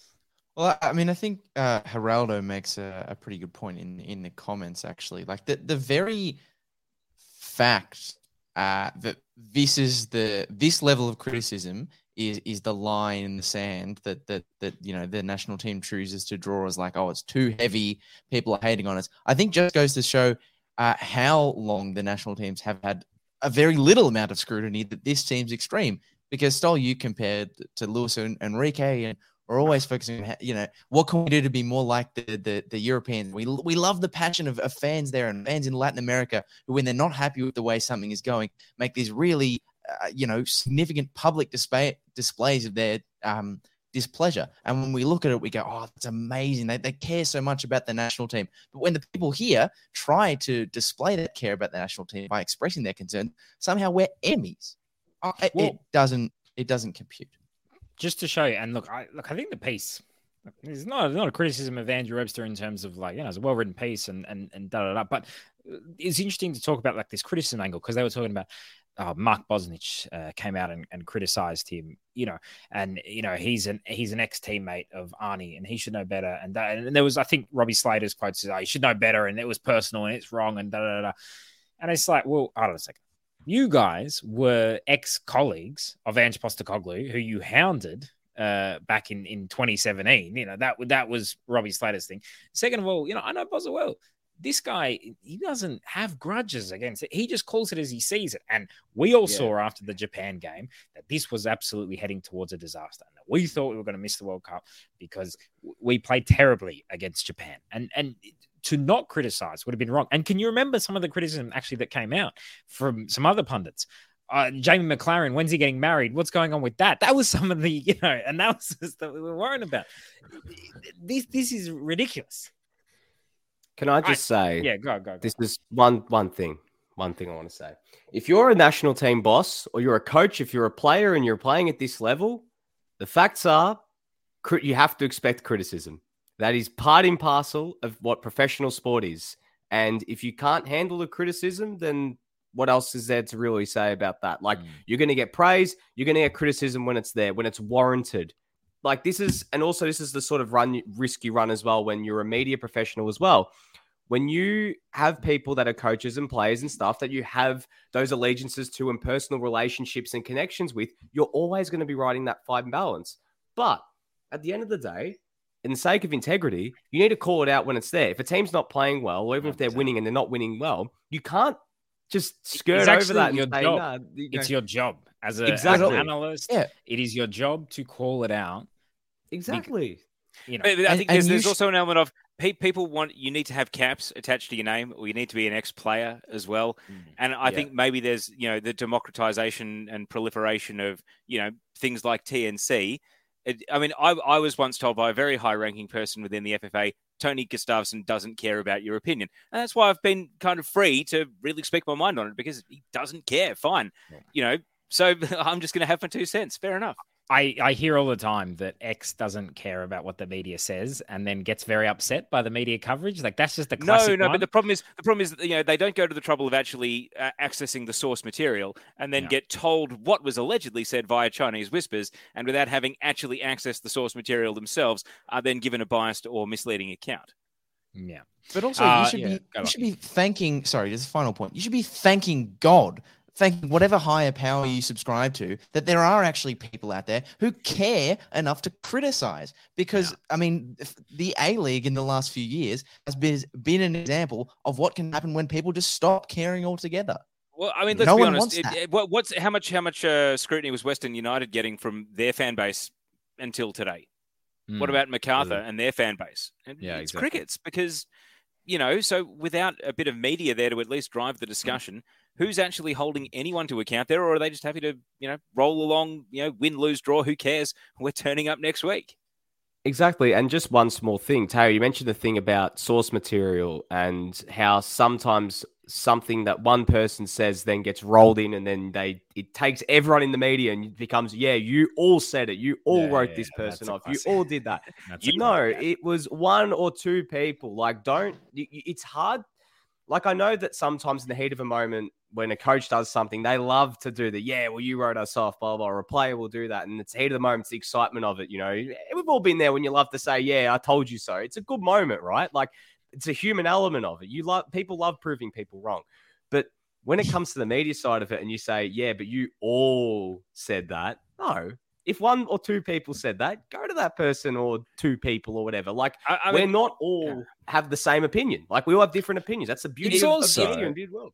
It's exhausting to think that siege mentality, no one believes in you, backs to the wall, is the only way our national teams are ever going to operate in the future. I'd like to think that we can make a clean break from it after the World Cup and turn over a new leaf. Just one kind of final point. Just in terms of, you know, like Arnie and Robbie Slater in that piece, kind of making it all about, like, do people like Arnie or not? Man, it doesn't matter. Like, we don't care. Like, there's going to be Socceroos coaches. There were Socceroos coaches before Arnie. There's going to be Socceroos coaches after Arnie. All right. Every single one of them should be judged on their performances and their results and the players they're bringing through. That's what they should be judged on. Whether we, you know, it's not about the personality. You know, we don't care. We don't care what happens to you. Like, from all accounts, for example, Tony G seems like a really great guy and blah, blah, blah, but evidently the performances are not there. So I don't know why this always gets down to, like, personality. And that's what we're going to be judging them on in the 3 games that they, well, hopefully more than 3 games, but the 3 games that they definitely are going to have at the World Cup. And I don't know, it is so exhausting to constantly hear this thing of, oh, everyone's against us and da-da-da. Man, the thing that we all want more than anything is to be amazing at football and dominate and you know, win World Cups, men and women. What do you think? Do you know how much better our lives would be, both our careers and just, you know, the football that we're watching? We would profit if the Socceroos suddenly started being incredible. But what we have seen over the years has been a decline of the Socceroos. This is just the facts in terms of our performances in tournaments, or the way that we're qualifying for World Cups, or even the selection pool of players. There has been a clear decline, so much so that the Football Australia has acknowledged this, hence why they brought in a disruptor, hence why also they leaked just before, was it the Japan game, or they leaked just before one of the games, that they were considering looking at replacing Arnie for the potential. It was between the end of the group stage and the playoffs. Yeah, they leaked a story that they were potentially looking at replacing Arnie. So you can talk about, the media's against me and da-da-da. No. Your own board was thinking about it, at the very least, was considering it. So careful on who are actually the doubters out there, because there are doubters inside too. Because, sorry, go on, Teo. My final point on this is, let's change how the national teams talk about themselves to the public, and then the media will change how they talk about the national teams. If we bring in a foreign coach with no allegiances to anyone, who just wants to talk about formations, tactics, selection, implementation, guess what the media is going to talk about? And the Will Swantons of the world will go, this Socceroos coach doesn't have a personality. Well, F Will Swanton. You know, actually, it starts with how the organisation talks about itself and how the coaches of the national teams talk about their national teams. The media will follow. Remember how, like, was it 9 years ago when Holger Osick got sacked, and it was all like, we need an Aussie coach. Like, we need an Aussie coach. Like, I think now I don't think, you know, like, of course you want to. Let's have foreign coaches for a few years. Let's try something new. And then in a decade's time, when we need an Aussie, then we can hire Nick Tolios, because he'll be ready by then. We can finally get Chris Taylor into the Socceroos coach, get him in there he'll get the job done. Quickly, just to pivot on random things that coaches said that I thought was funny did you see, this is totally random, before the Adelaide Victory game, they went into the sheds and they showed Carl Wirtz, I loved it, rev up speech, and he goes, guys, don't you come back in without 3 points, you know, and I just and everyone went, yeah, on you, and it works. Look, they got 3 points, but just the idea that they would not come back if they didn't get the 3 points, if they had to stay out there. And for example, they were just I don't know, it's a long break. We're not coming back until December. So we've just the whole team's got to stay out here. Craig Goodwin's got to call Arnie and say, look, sorry, mate, we didn't get the 3 points. You know, the boss said we can't go back in the change room if we don't get it. I can't come to the World Cup. You know, the problems that would cause. To me, it sounded my so phone's stupid. Stuck in there. Everything's stuck in there. Yeah, Arnie, I want to go to Qatar. I really do, but my passport is in my duffel bag and it's in the pantry. Can you imagine? They're out on there. They all turn into what's his name? Tom Hanks in Castaway, grow massive beards. They haven't showered in days. You know, the families have to come to Cooper Stadium and throw food on the pitch for them to eat it. that all went into my mind as he said it, and maybe that's why I'm not a professional player. And the ones who are like, yeah, great one, let's go, let's get the 3 points. Anyway, it worked. I don't know. Maybe Tony Popovich needs to tell his team, don't come back without the 3 points. It felt like very much a threat. But yeah, anyway, any final points before we wrap it up? No. Fantasy before we go then. All right, yep. I've forgotten about my team, but what did I lose again? I don't care. Okay, well, we will get to that. Let's start with the battle between two of the pod members this week. Demigods, 71 points, defeated Alino's Bridge, 40 points. Nick Devano, you are now going to face some scrutiny from the media. Explain yourself. 40 points, man. Jason Cummings as captain, and he got -5 as his actual score. So, honestly, Daniel I've got to Arzani say a 0, and Matt Miller a -1. Yeah, but the media is too negative towards you. The media is too negative about your team, mate. Never have I been so pleased to see a player in my fantasy team drop a stinker than Jason Cummings, because I knew Nick had the captain on him, and anything that was going to hurt me was going to hurt him twice as much. And that's what it's all about. Schadenfreude. All right, so Pavs, Razor Eyes Hermanos, 109, smashing Vinter Milan, 31. Vinter Milan in huge trouble. Daddy Quol, 83, defeats Taryn's I Will Forget, 66. Chiefs of Staff, 77, defeats one of the randoms, 33. So Joey Lynch in Dreamland. One of the randoms, Andrew, defeats another random, Alan Brosk, 84 to 59. Bimby's Boys, a random, 55 points, defeats Nick Stoll's TNC Live Sundays, 51. A heartbreaking 4-point loss, Nick Stoll. Max Burgess, if he'd been subbed on when the game was 0-0, instead of after they went 1-0 down, I reckon that might have been the difference, mate. That would have got you over the line. Mate, I don't know who's even in my team anymore. Like, I don't know. Look, and this, I got to say, this shows that fantasy is a success. Because the Premier League fantasy, I usually give up at this stage of the season as well, especially when I'm not going too well. So it's good to see that it's living up to that. Okay, remaining results. Jason Pine gets the win over me, 110 points to 92. So congratulations. Wow, high scoring. Very high scoring. I think I had the 4th highest score in the entire league this week and still lost. Listen here, F Faces, 84, defeats Ben's My Castro Romance, 51. I'm sure Perth not playing this weekend was a factor in that as well for poor Benny Smith. Tasman United, Phil Rollo in Dreamland. He's not going to finish 9th. He wins 107 points to Grayscale FC, 82. And then FC Smooth Brain in the match of the round, Josh Parrish ekes out a 1-point win, perhaps with a kick after the siren, to defeat Anna Harrington's name-redacted team, 64 points to 63. So Josh Parrish in Dreamland. And it means that the league, as it currently stands at the moment, Rosa Rise Hermanos and a random on 15 points. And then on 12, a random Phil Rollo, who's now in the top 4. Joey's Chiefs of Staff, another random. Listen here, F Faces, and Nick Debano's Alino's Bridge. That takes us to the bottom of the top 8. And then Demir's Daddy Quol on 10. Derek's Tawa Pine, Vinter Milan, and Smooth Brain all on 9 points. I'm on 6, along with Taryn, Grayscale, and Anna, and also Lachie. My Castro Romance on 1 point. And TNC Live Sundays remains at the foot of the table on nil point. Don't worry. Because I'm going to tell my team, don't you dare get out on that fantasy pitch without the 3 points next week. It's going to work a treat. Now, to finish... just want to do a... So go, Teo. Not much change to Wow Waddle League, where we have almost 300 members. Clarkie's 11 remains top on 698. Yengi Bus, Reese on 665. Gotwood, 663. That's Sian. And then Nifty FC, not sure who is in charge of that team, though, 643 points. And then Moyes 2 men on 641. Big mover this week was Future FC with Jack and What Do You Reckon from Derek, Paleria Osvaldo from Dominic, Adelaide Wanderer, and PK's Plan A by Jesse rounds out the top 10. And looking down here, the highest ranked member of the TNC chat is ironically me in 27th place. So no wonder we're still talking about fantasy. I have a 2-win, 4-loss record in our head-to-head league, and yet I'm the highest-ranked member of Wow Waddle League. And don't forget the Women's Fantasy A-League Women's. You can find it on the TNC Twitter. That's open. Get your team in. And I'm speaking to the 3 other members of this conversation. Get your teams in for the Women's Fantasy. My team's in. My team's ready to go. Let's do it. I just want to do like the A-League women's. I'm just taking a really long preseason to get everything in order, and then we're going to hit the ground running. I just want a quick shout out here from Joseph Chetacone. Quick shout out to the Napoli Club of Melbourne, who won the Italian Fans Cup at Ultra Football today, beating Juve, Milan, and Inter clubs. Well, Joseph, the reason why that happened is because I wasn't playing for the Milan club since stepping down as vice president back in 2018. So that's been I think they were outed as part of a coup.